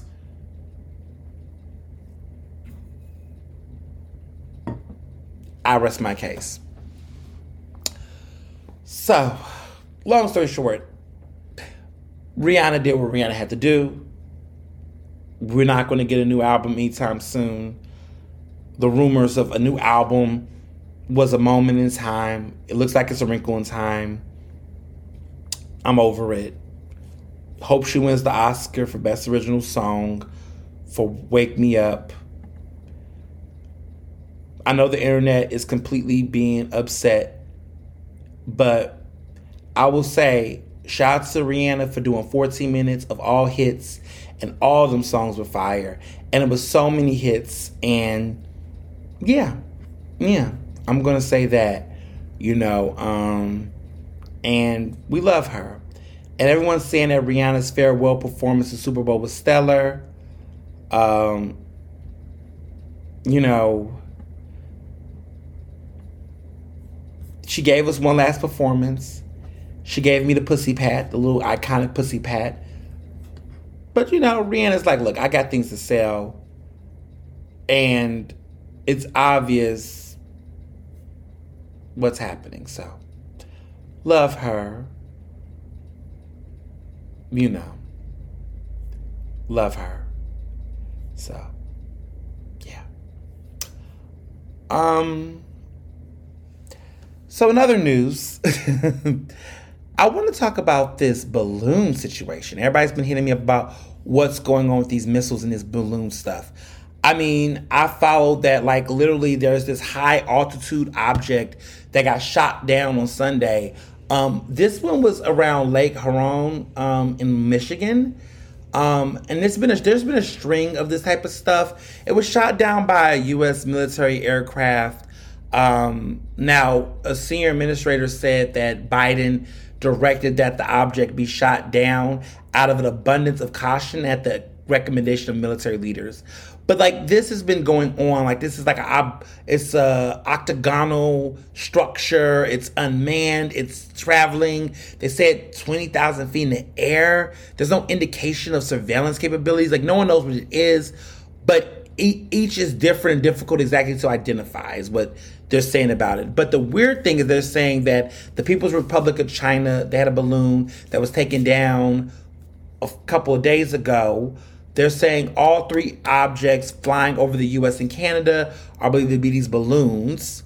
Congress want to know more about them. People said they've been scrutinizing the airspace at these altitudes, including enhancing their radar, which may at least partly explain the increase in objects that they've detected over the past week. They said that they have not been able to definitively assess what these recent objects are, but they're going to remain vigilant. But they're claiming that the most recent objects do not pose a kinetic military threat, but the proximity, are raising concerns. They could be a hazard to civilian aviation and thus have raised concerns. It's weird. And like, this has been the fourth time this has been shot down. So the first incident happened with a suspected Chinese surveillance balloon. That's what they're calling it, this Chinese surveillance balloon. They tracked it down in the U.S., shot it down off the coast of South Carolina. This was early around February 4th. Then the balloon caused this bipartisan, concern in Washington because it was over Alaska and Canada and then through the U.S., passing over sensitive military installations. And it's been weird, even near ballistic missiles. But one of the times that really struck me, no pun intended, was that the military waited to shoot it over the Atlantic Ocean based on them being concerned about it all. And basically was saying they could risk people. They was basically saying that downing it could risk people on the ground being injured by the debris. But they said that people was concerned. Republicans and some Democrats said that they took too long to wait to helm that balloon. Then after that, two more of those objects were shot down before Sunday. One was over Alaska, another one was over Canada. The military is not confirming what type of objects they were, but people are saying they were two balloons. And people are linking them to, of course, to the Chinese, since the first balloon was a civilian weathercraft. A lot of this stuff is getting out of hand. There's a lot of things happening. We'll see. I just am like, we'll see. Just stay woke. I don't know. It's interesting because this has been increasing in magnitude. I don't know if it's just a stunt to scare people. I'm talking about from the Chinese. I don't know. But it's one of those things where I do think, because we've been talking about Eagle stuff, that some people have not been following what's been going on. It's just been this weird pattern. Again, we're talking about football games. But there's so many other things that we can be focused on, and we are going to be focused on. And this is one of those things I think that's important. So we'll stay woke. We'll stay vigilant. Different things are going to come out the air. No pun intended. But we should just stay vigilant, stay woke. Whew. So, outside of that, I want to talk about something that happened locally in Philly. So, we've been talking a lot about the mayoral races.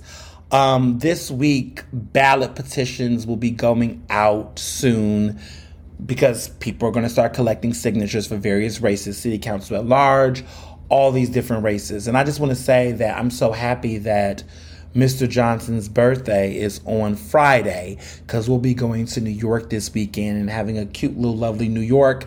My parents and my younger brothers are coming in town also this weekend because we're getting, this following weekend because we're getting geared up for next week's book release parties.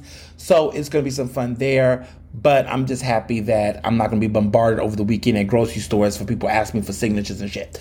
But a little bit on that later. I say all this to say that I'm just it's coming now. This week, you all are going to be out of your streets. If you're in Philadelphia, you're going to have people at your grocery stores in the streets asking to sign petitions. Let me just say this. You have the right to refuse, the right to remain silent. No, you have the right to remain silent, but you have the right to refuse to sign. If you don't want to sign it, you don't have to sign it. I've heard stories of manipulation of people signing petitions. If you don't want to sign a petition, you can just say, hey, I'm good. No, thank you, and keep it moving. If you do want to sign a petition, understand that signing a petition does not mean that you're endorsing the candidate or voting for the candidate. It just simply means that you're signing for their ability to qualify or potentially qualify to get on the ballot as a candidate. So basically, you're practicing an act of democracy. But if you don't think that person should even be on the ballot, then don't sign it. You have a choice. You have agency in deciding how you want to go about signing those petitions. Because in some cases, there might be people you're looking like, nah, I ain't trying to help you get to that goalpost. I don't even think you should be on the ballot. And there's some people, some candidates, in my opinion, I'm not going to name them, that I don't think should even be on the ballot because I don't think they're even qualified to run. I don't think they should even have a chance or a shot at running for office in certain positions they're in because that's just taking, number one, votes away from someone more qualified and also just serving a public distraction in these serious ass races we got coming up.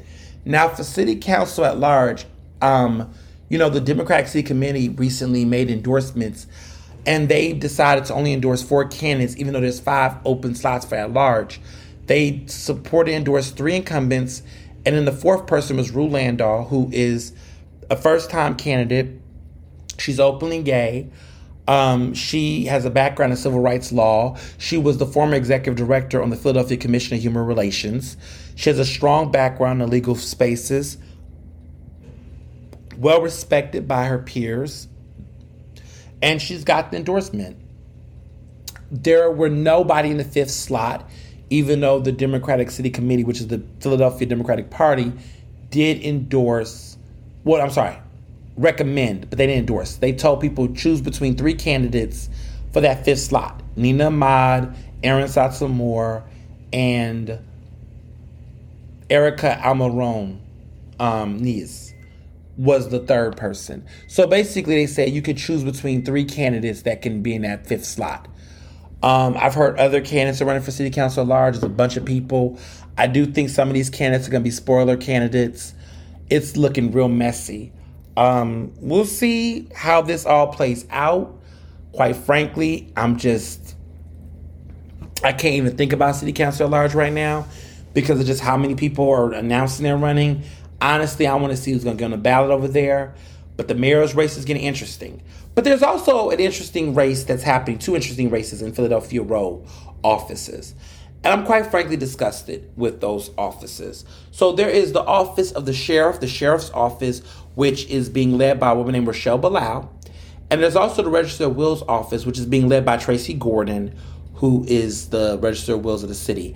And these are 2 black women in these positions. And I just want to say, before I get into my thoughts about these row offices in this situation, row offices are offices that are called row offices because they're not they're citywide, but their offices are very tailor-made duties and tasks.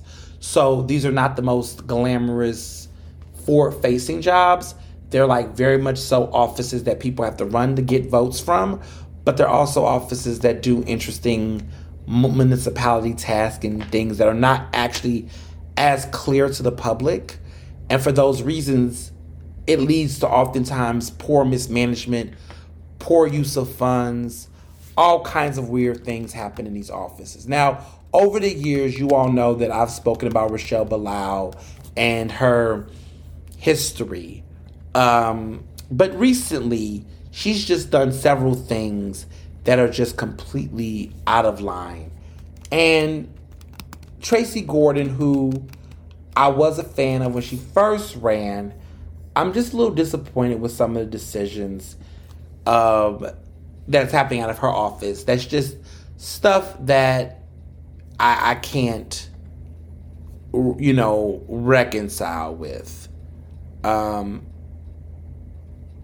Yeah, it's one of those times where you're just like,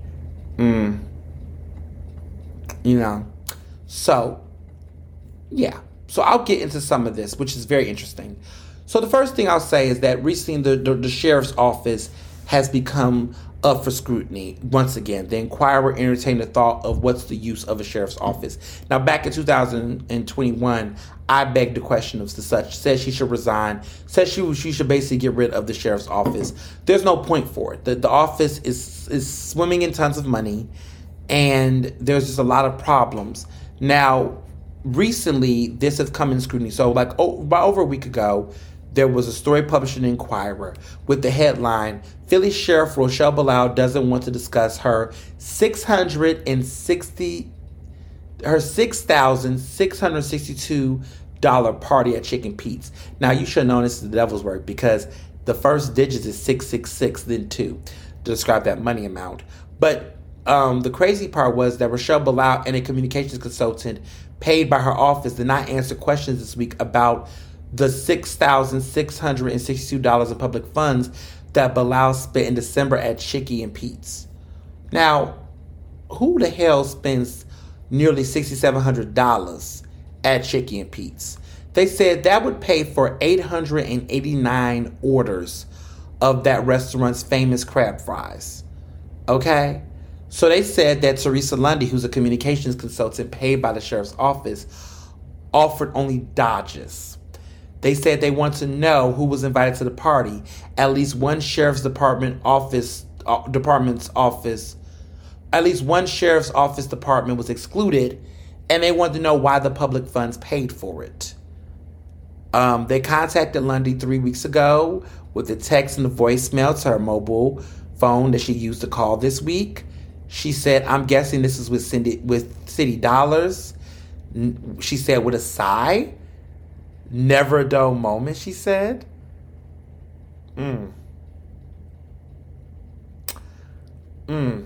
She wondered why the Inquirer hadn't filed a right to know request for information, a process that usually takes weeks or even months. She emailed them a day later, not with answers, but asking for all the information that they had given her the day before. The sheriff's office was clearly in no rush to answer questions, apparently, so they filed a right to know request on Wednesday. Apparently, Lundy had said, according to the Inquirer, that the request that used that request to justify further delay, saying the sheriff's department, the office needed legal guidance from the law department. Interesting. But we need to have some backup on this. So the reason why this is interesting is because Rochelle Bilal's first chief financial officer, his name is Brett Mendel. You'll be hearing more about me and Brett Mendel in the next couple of weeks and months. But, he only lasted 5 weeks in the position before he was fired and ushered out by armed deputies. The reason why is because he was raising concerns about how Rochelle Bilal had spent those public dollars. Well, Brett Mendel sued, and the city settled that case, and this is back in 2020. He settled the case. The city settled the case. They paid him $258,000 and $668. They paid his attorney $128,000, and then they paid $77,000 for a lawyer to represent Bilal. Yes, That was $462,792 that was paid for by public funds. So you got to understand, before we get into the Register of Wills office, why the sheriff's office is a waste of fucking money. We're spending so much of the public's money on chicken Pete's. We're spending it on legal fees. We're spending this, and at this point, so much waste of the money that she claimed that she was going to stop corruption and stop all these issues. She is basically I think the total amount of money that she's had to settle with and use have overridden the cost of settlements that her predecessor, Sheriff Jewel Williams, the former sheriff, disgraced Sheriff Williams, had before her. Because the critique about Sheriff Jewel Williams was that he had a lot of settlements that was connected to sexual harassment allegations. Now, he's never admitted to doing those things. He's denied those allegations, and he's never been criminally charged. However, those allegations led to settlements made by the state and the city, to which, in some cases, people related to Williams have claimed that he did not have a choice in how those settlements were agreed upon. Okay. But at the end of the day, there were settlements, and they were costing tons of money, from state to, when he was in the city. These were also 100,000, six-figure settlements. But the amount, I believe, definitely is less than the amount that Rochelle Bilal has summed up over her time in this seat in her first term. So it's interesting how much she has so much to say about him. But when you look at her record, it's not looking that good either. Will she have a challenger? I don't know. There are speculation that there are going to be people that's going to run against her. But it's wild that she's having this type of time. Now, other news, and this is the Register of Wills office, Tracy Gordon.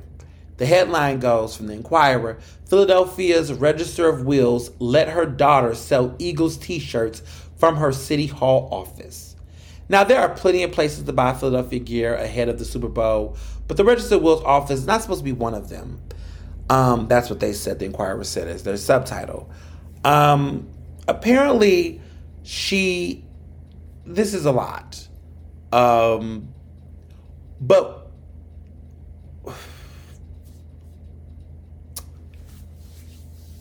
this is a lot to process.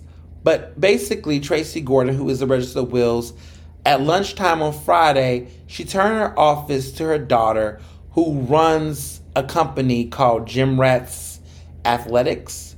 So basically, employees received an email at 10 a.m. on Friday from the office's human resources coordinator urging them to stop by the conference room at noon to check out some Philadelphia Eagles gear.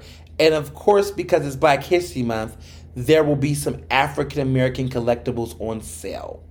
The flyer left at every employee's desk advertised Super Bowl apparel, which was selling shirts for $18, $25 sweatshirts, $30 hoodies, and a $12 t-shirt for children. Not a bad price. But apparently they had a photo of an Eagles thing they were claiming. And basically, she declined to be interviewed about the fact that she basically turned a space in the office of a public building for her daughter's private company. Her communication director said that the email to employees was sent in error. Quote, saying to the Inquirer, individuals in the office who requested sporting items supporting the Eagles from a private business were encouraged to pick them up during their lunch break. This message was misinterpreted and communicated throughout the office-wide communication by an exuberant employee. This has been addressed internally. Now, y'all know that's some bullshit. But here's the thing that stands out to me the most about this situation. Who was the employee? The shit should have never been sold, should never been promoted. The fact that it was her own daughter, conflict of fucking interest. And it would be hard, or it would be something to say, well, Tracy hasn't been in trouble. She was. She was fired from the commissioner's office for previous conflict of interest ordeals a long time ago when she was working there, and it was similar issues that happened. And this is not the first time she's had these ethical issues. I want to be accurate. I want to specifically address some of the concerns that was brought up around her. And people don't talk about it, some of the things. But this was brought up because of it. So she was a former employee, city employee. She was fined $2,200 for ethics violations. And this was when she was the deputy city commissioner. She held the post from February 2012 to December of 2014. She was fined $2,200 for 6 city charter violations, the ethics board announced on Wednesday. She was suspended without pay in May, and the ethics board impounded her city hall office computer, and she was later fired. But she insisted she did nothing wrong. She said all this is untrue and unfounded, and she denied the charges. However, the Philadelphia Board of Ethics concluded that she solicited money from someone she helped in her office and engaged in prohibited political activity. Now, that was back in 2016. Now she's an elected official, and she's doing some pretty questionable things in her office by having her own daughter selling and soliciting business in her actual office, which is public space. So this is just a lot of these weird, like, you should know better, why are you doing this behavior, like you're running for re-election. The Democratic City Committee did not endorse her as an incumbent. They did endorse her 4 years ago, and they are endorsing her challenger, who's running against her. So this isn't looking too good for her. I don't know where her seat will be. I don't know if she'll win this seat this time. I think she's left,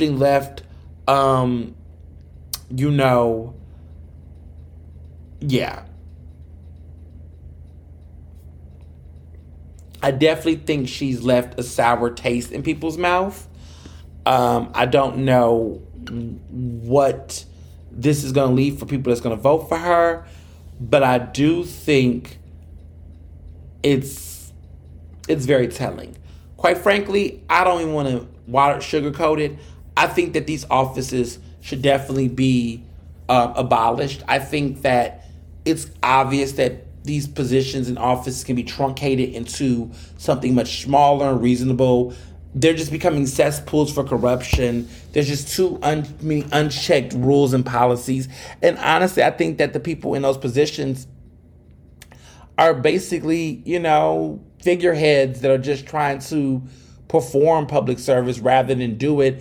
And it's a waste of money that could be going to support other issues like our schools and healthcare and public services and clean up the trash and giving kids summer jobs and internships. I just don't know why we need to keep throwing so much of this fucking money into this cesspool of shit. So I don't know. Row offices to me are whack. I think that we can easily make a smaller department. We could actually take some of those positions and put them and feed them into other departments and offices, boost some of the revenue and staffing support. But this is how government gets too big and gets too out of hand. And this is when people say we need to shrink the government. Like, this is just a waste. Like, this is just a waste of resources. And I feel like I'm sounding like a fucking conservative. But really, honestly, it's a waste of fucking resources. Like, the money could be going so many other places. And no, because I'm smart about this, does not mean I should run for office and fix it. I'm just saying that to the people that are elected in office, that are running this office, they need to get some damn fucking courage and really speak out. Like, what pissed me off the most was how none of these elected officials had the goddamn courage to actually speak to the issues and talk about how the sheriff's office should be going. The only person that actually said that they would do would be Alan Dom.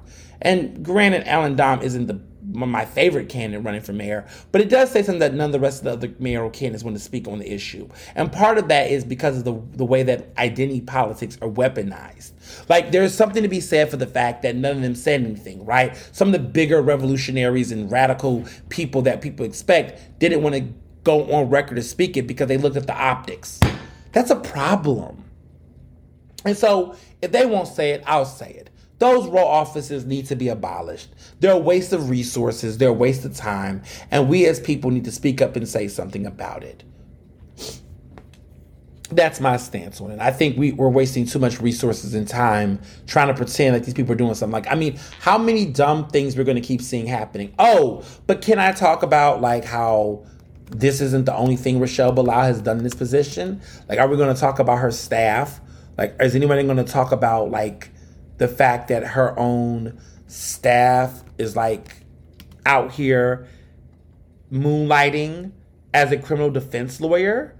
Like her undersheriff, Tariq El-Shabazz, who ran actually for the DA a couple years ago, the first time Larry Krasner ran, the Inquirer reported that he's been representing clients in city courts, which is an apparent violation of ethics rules.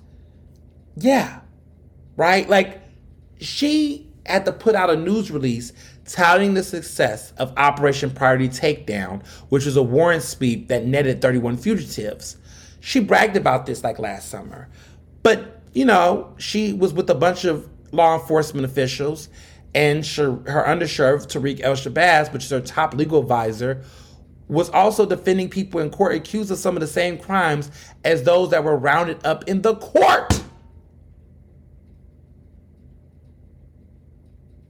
Like, this is happening.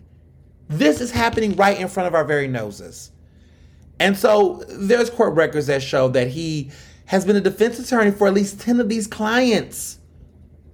And he was hired in 2021 by Rochelle, which means that this man, who is being paid $200,000 a year, which apparently is more than her, has been opposing the interests of his own fucking employer, which is Rochelle Bilal. This violates the Philadelphia ethics rules. They prohibit city employees from representing criminal defendants, quote, if the case is prosecuted by the Philadelphia District Attorney, which according to the guidance published by the Ethics Board. Like, this is all here. So he was paid all types of salary. This man is making hundreds of thousands of dollars. Like, this man was paid a starting salary of $123,000 as the second in command at an office that has a $26 million budget. And the crazy part is that his salary hiked to $200,000, which is $57,000 more than Rochelle Bilal is paid.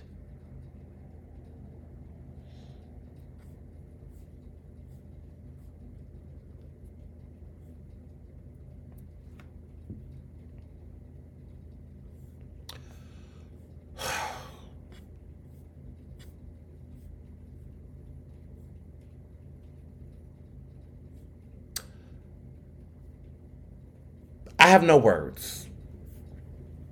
But what I will say is that there's a lot of weaponizing of identity in these conversations. That, oh, we're coming after a black woman. No, this office is flawed as fuck.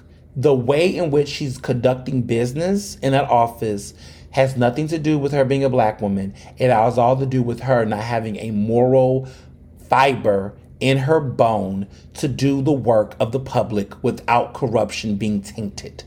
There's been countless examples of her doing things improper.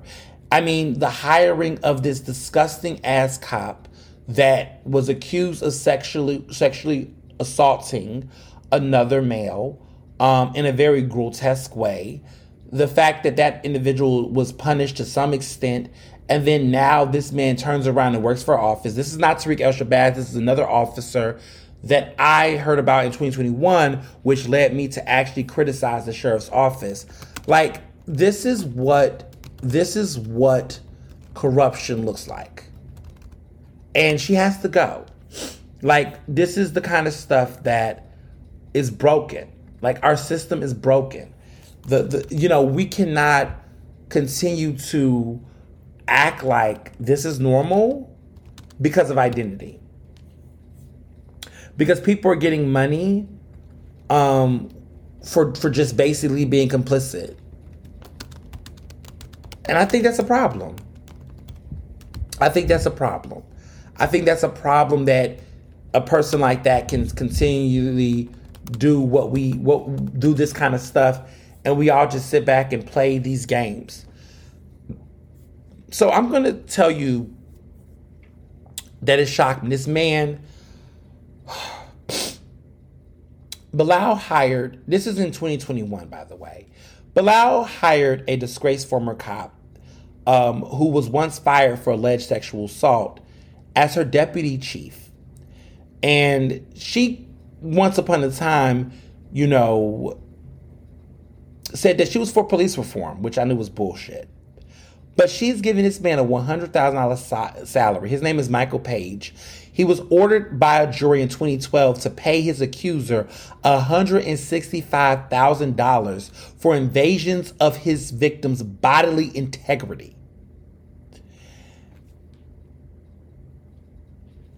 The worst part about it is that she has yet to speak to the public about her decision to hire him, and her spokesperson confirmed his employment to the press.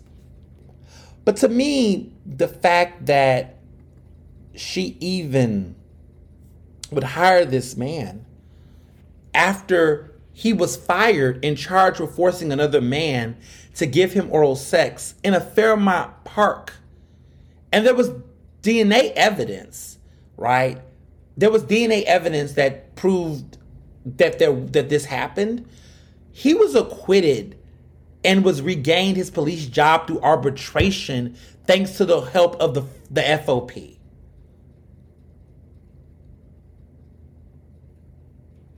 That was back in 2007. And now he's back at the sheriff's office with a new job where he's getting paid $100,000 a year.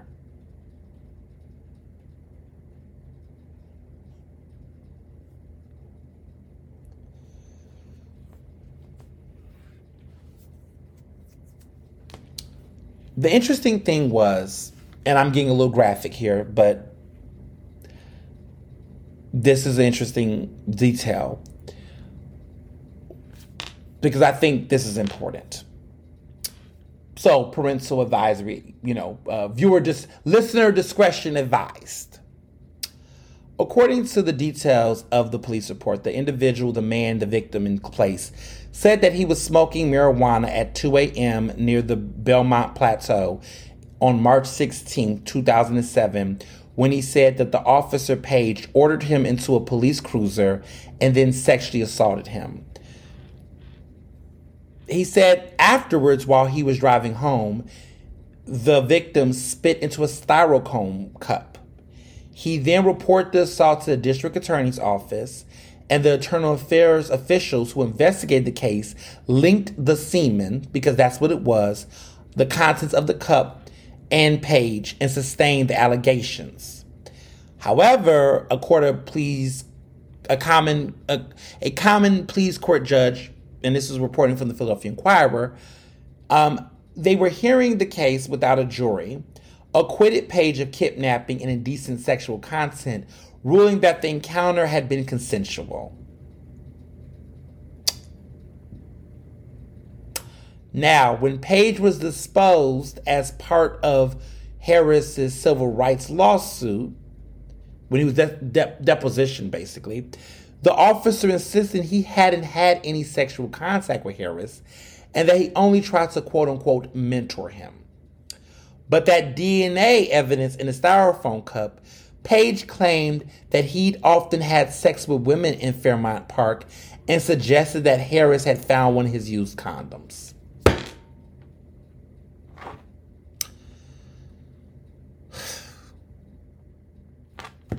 Now, science and evidence tells us that that's bullshit. Science and evidence tells us that we all kind of know. You was out there sleeping with sex workers in Fairmont, and that he just so casually was in the area at 2 o'clock at night smoking marijuana or weed, right? Cannabis, whatever. And he just so happened to find some condoms out there with his semen and then use that DNA to put it in the cup to basically accuse you of forcing, oral sex, to which he did report. But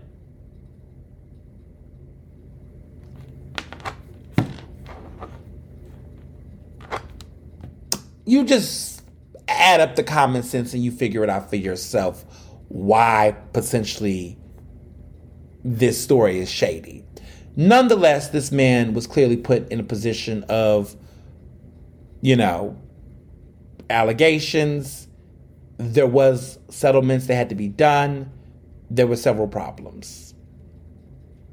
Just saying. So, this is someone that she hired.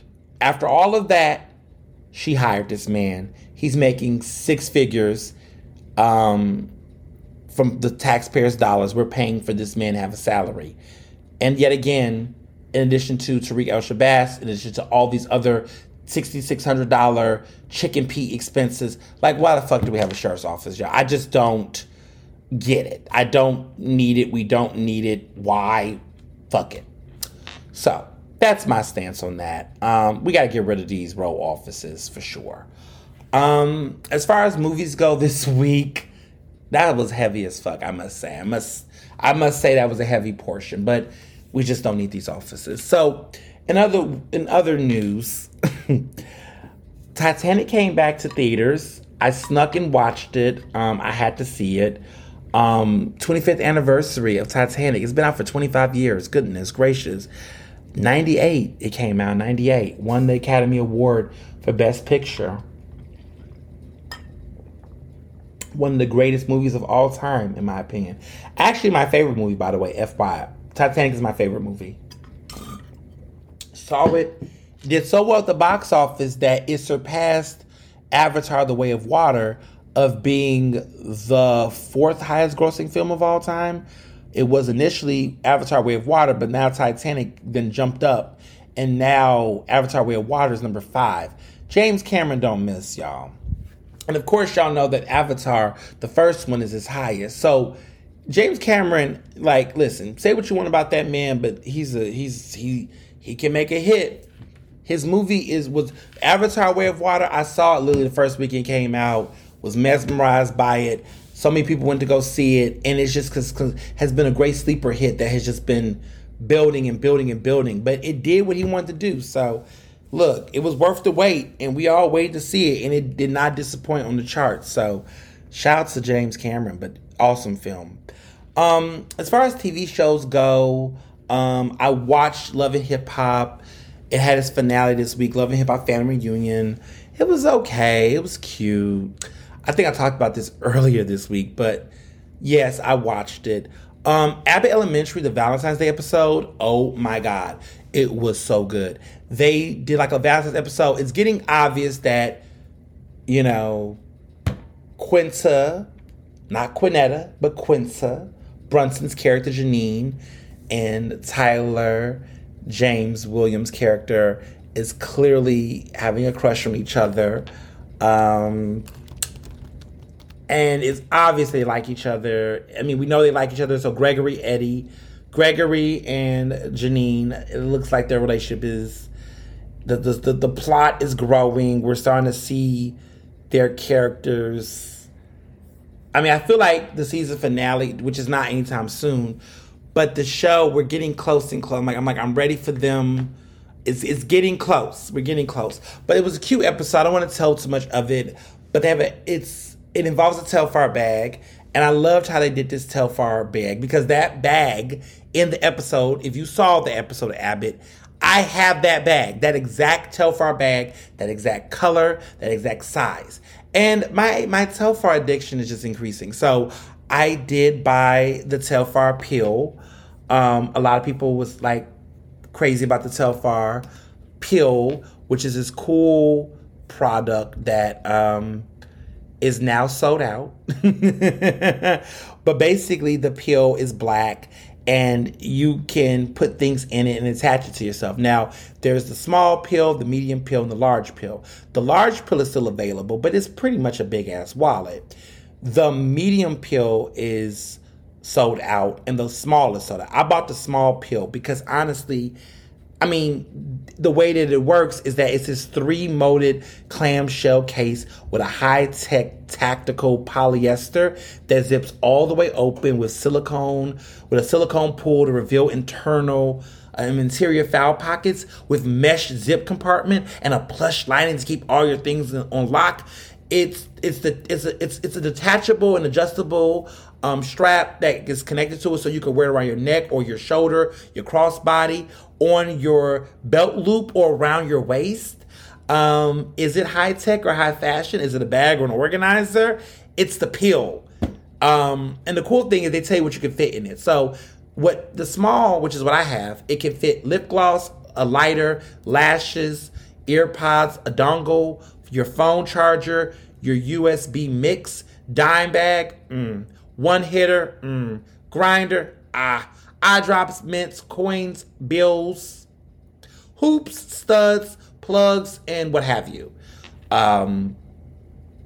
So you got a chance to look at the different sizes, but I love it. I love the sizes. I think the small pill is like what I need, because sometimes it's like I want just to hold a little bit of things. I don't really, like if I'm going to a show or something, I may not want like to carry, like I just want to carry my wallet or something small. My wallet's a decent size, but like I want to carry little things on me and I don't want to go out and do too much. So this is like what I would wear to like a festival or outdoor event where I'm just trying to go in and out. Like I'm not trying to carry the bag and be flashy. This is like a quick in and out vibe. I kind of like this. And I think I can easily attach it to my belt buckle or something so I can keep it cute and simple. So I'm really feeling this one. So then they have the medium pill, and that one is interesting. So what can fit in there is your AirPods, your chargers, your breath mints, your chapstick, your vapes, your cards, your keys, your makeup, your do-rag, your shea butter, your rolling papers, your lighter, your receipts, your sweets, and what have you. That's what they're saying you can claim you can fit in this one. That one's also sold out, but you can get the large pill, which is $150. So the small pill was $75. The large pill was $125. I mean, the medium pill was $125, and then the large pill was $55. So there's some interesting price differentiations. I just got the small pill. I just feel like that's all I needed, and it's the color black. And so I have a lot of black like accessories. I got the black large bag, the black wallet, the black small pill. Like I got this all black theme going. But that large pill is super huge. Like it's pretty much like a separate bag on you. Like you got it's like a big old bag, to be honest. And it's huge. And you can fit like your DJ headphones, your cell phone, your credit card, your a sandwich, hot sauce, hard drives, a hairbrush, a bonnet, a beanie, a backwoods. Yeah, I don't know all that stuff. You can fit all of that in there. I mean, to be honest, at that point, I'm just carrying a Telfar bag for myself. I don't need to carry. But I guess this is like almost like a man bag for like cishet men that may not want to carry a Telfar bag, I suppose. I guess. But, you know, it's something different. So who am I to judge or complain? But it's different. So in other news, before I lead off, there is talk about, everybody was like, what do you think about this Halle Bailey, not Halle Berry, but this Halle Bailey situation? It's been trending. You know, Halle is the sister of Chloe and Halle. They are a great singing group, Grammy-nominated singing group. Well, Halle, who's going to be playing Ariel in the upcoming live-action version of Little Mermaid, which drops, I believe, May 19th. Looking forward to seeing Ariel. Right? Looking forward to seeing the performances. Part of Your World is an iconic song. I'm super excited to see the film drop. So it's coming out. I'm sorry. It's actually coming out May 16th. So it's going to come out the week after the 19th. So there's May 19th, but the week after is May 26th is when this movie is coming out. I'm super excited to see the movie. People were upset that the Little Mermaid trailer didn't drop at the Super Bowl. A lot of fans are pissed off about it. To be quite honest, the Super Bowl commercials this year were not that great. There was nothing really memorable. People were always like, oh, well, it's Super Bowl, you know, there's always memorable commercials. There wasn't that really memorable commercials this year. I just feel like the recession is taking some of the enthusiasm out of advertising. I don't know, but you can feel the difference. But anywho, she is dating some rapper or some musician guy, I don't really know, some loser, who really isn't her level. But the guy looks like, it appears to be that he is still talking to his ex, which is this woman named Ruby Rose. And the girl Ruby Rose, who I guess is like an Instagram, she's like an artist / Instagram model or something. I guess her music hasn't been popping in a minute, but it's been a lot going on with them. And apparently she's letting everybody know that Halle's man is wanting her, is still in her DMs, and they still got some type of chemistry. Girl is pulling out receipts faster than the damn IRS. And the stuff is looking mad weird. I mean, she had more receipts than CVS, baby. I was sitting there looking like, good God.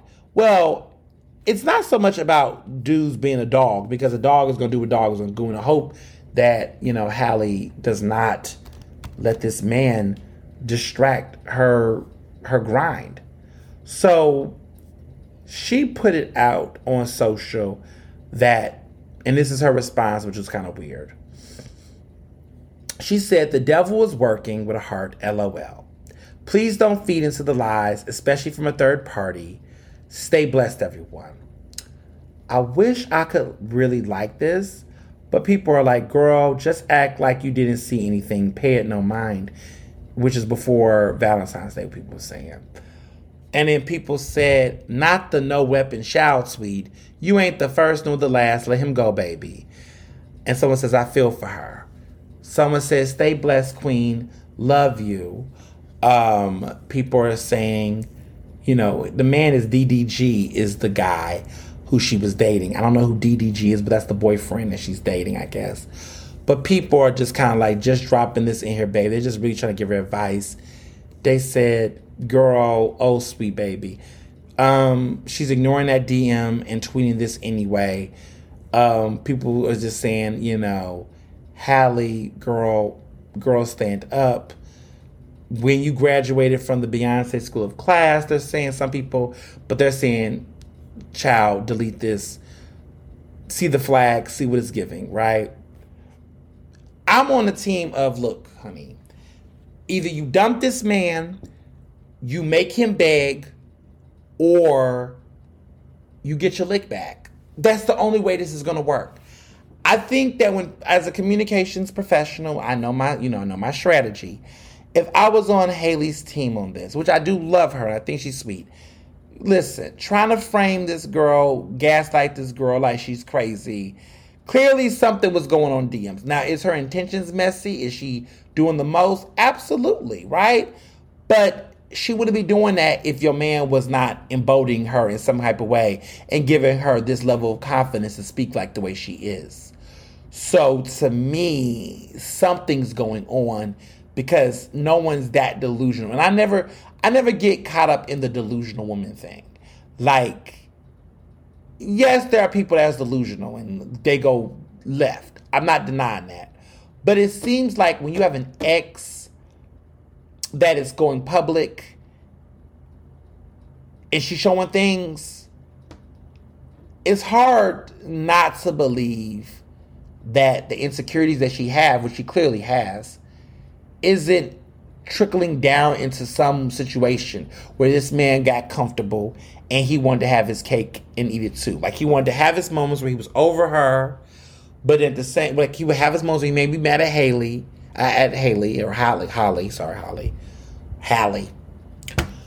mad at her, right? And then said, "Let me go slide up in Ruby." And Ruby was sitting there on standby, bored, probably not doing nothing. It was like, "Oh, he talking to me. Okay, this is cute. I like the attention. I want to feel desired." And that there was still some things going when he felt comfortable. And so at some point, like we talked about earlier in this episode, maybe there was some feelings being felt. And maybe this was the opportunity for her. She probably felt like that he was going to leave the girl. And clearly he didn't. And she thought this could be an opportunity for her to take advantage. And then when that didn't subside, she like, fuck this. I'm going to burn the whole house down before Valentine's Day. Which makes sense, because cuffing season is at its zenith right now. So I'm seeing it various ways. I'm just putting it that way. I'm seeing it in various different angles and different ways, for sure. So I can see it for sure. There's clearly some issues there. But, I just, she got a movie coming out. She got all these projects coming out. I'm just hoping that she stays focused and not get caught up in all this dumb shit. Her sister's about to drop a great album, potentially coming out in March. It's Women's History Month. They got a lot going on. She's about to be in the Color Purple musical film later this year. Like, Hallie, you got so much going on. he ain't worth all this, boo-boo. I'm sorry, he's not. I wish these girls stopped dating these bad men. I mean, it's just interesting how they want to have the cutesy girl look, but they like to date these rough boys who just don't have the maturity and the confidence to date a woman as brilliant as them. I just want better for the girls. It just seems like all the girls in pop just be making bad decisions with the men they date. Jay-Z, ASAP, Kenneth Petty, this dude. Like, I just feel like it's like all these great women in music are like, most of them are dating bad men that are not, or men that are just not the best for them. You know, it's just so interesting. But, you know, the cis heads are going to cis head. But yeah. So in wrapping everything up, I have a special announcement to make. This week that we're looking forward to seeing, I'm going to be announcing my book tour. Yes. The first leg of my book tour is going to be announced this week. We got dates confirmed. We got dates. We got locations, RSVP links. It's time. It's time. It's time. And, you know, I know there's another artist out there that's selling concert tickets this week, and you all are scrambling and wondering if you're going to get your tickets or not. Well, here's the thing. There's another tour that's about to kick off much sooner. And guess what? You will be able to go for free, because admission to my book tour is free and it's national. I'll be on the West Coast. I'll be throughout the East Coast. The first leg is going to be dropping with the dates and events. More events are going to be added to the schedule as things begin to ramp up. But for now, we are very confident with the confirmed dates across the East Coast. And we have a West Coast date that we just feel like, you know what, let's get these dates out, because they're going to be at the end of February and they're going to be in March. And then more dates will be popping up. More surprises are coming in the next several weeks as well. But we want to make sure people have the ability to save the dates and confirm their attendance and get their RSVPs and register and all that jazz. The events are free. These events are open to the public. There's one event that's not open to the public. Those people know who they are. Those people got their invitations. They know what I'm talking about. But as far as everything else, everything that you see on the slate is open to the public, and they are free admission, and they're accessible, and they're great, and they're fun. And if you can't make one book signing, you can schedule to go to another one. The kickoff will be in Philadelphia, and then we'll be hitting other parts of the country. But those dates will be coming this week. There'll be a beautiful slate. There'll be beautiful information. I can't wait to see you all. My week ahead is going to be pretty busy. I'm doing a lot of pre-media interviews and lots of media. So you're going to be seeing lots of articles and stuff coming out in the next couple of days, and also further into the following week, the book week, which is going to be intense and lots of press and buzz.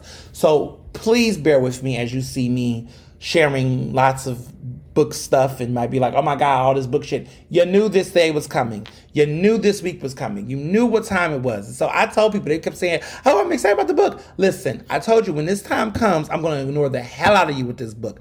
I'm going to annoy the hell out of you with this book, in a good way. But some of y'all going to be like, oh my God, this book. Yes. Because y'all kept saying, where's the dates? Where's the this? Where's the that? And I kept being like, y'all, it's coming. But when it comes, it's going to overwhelm you, because it's definitely overwhelming me in a good way. So it's all coming. It's all coming. We are here. We are at the point of fun and excitement and joy and all the craziness. So, yeah, just stay tuned for everything as always. And as always, be well and be best. Ernestly Speaking is recorded in Philadelphia, Pennsylvania, and can be found on Apple Podcasts, Google Podcasts.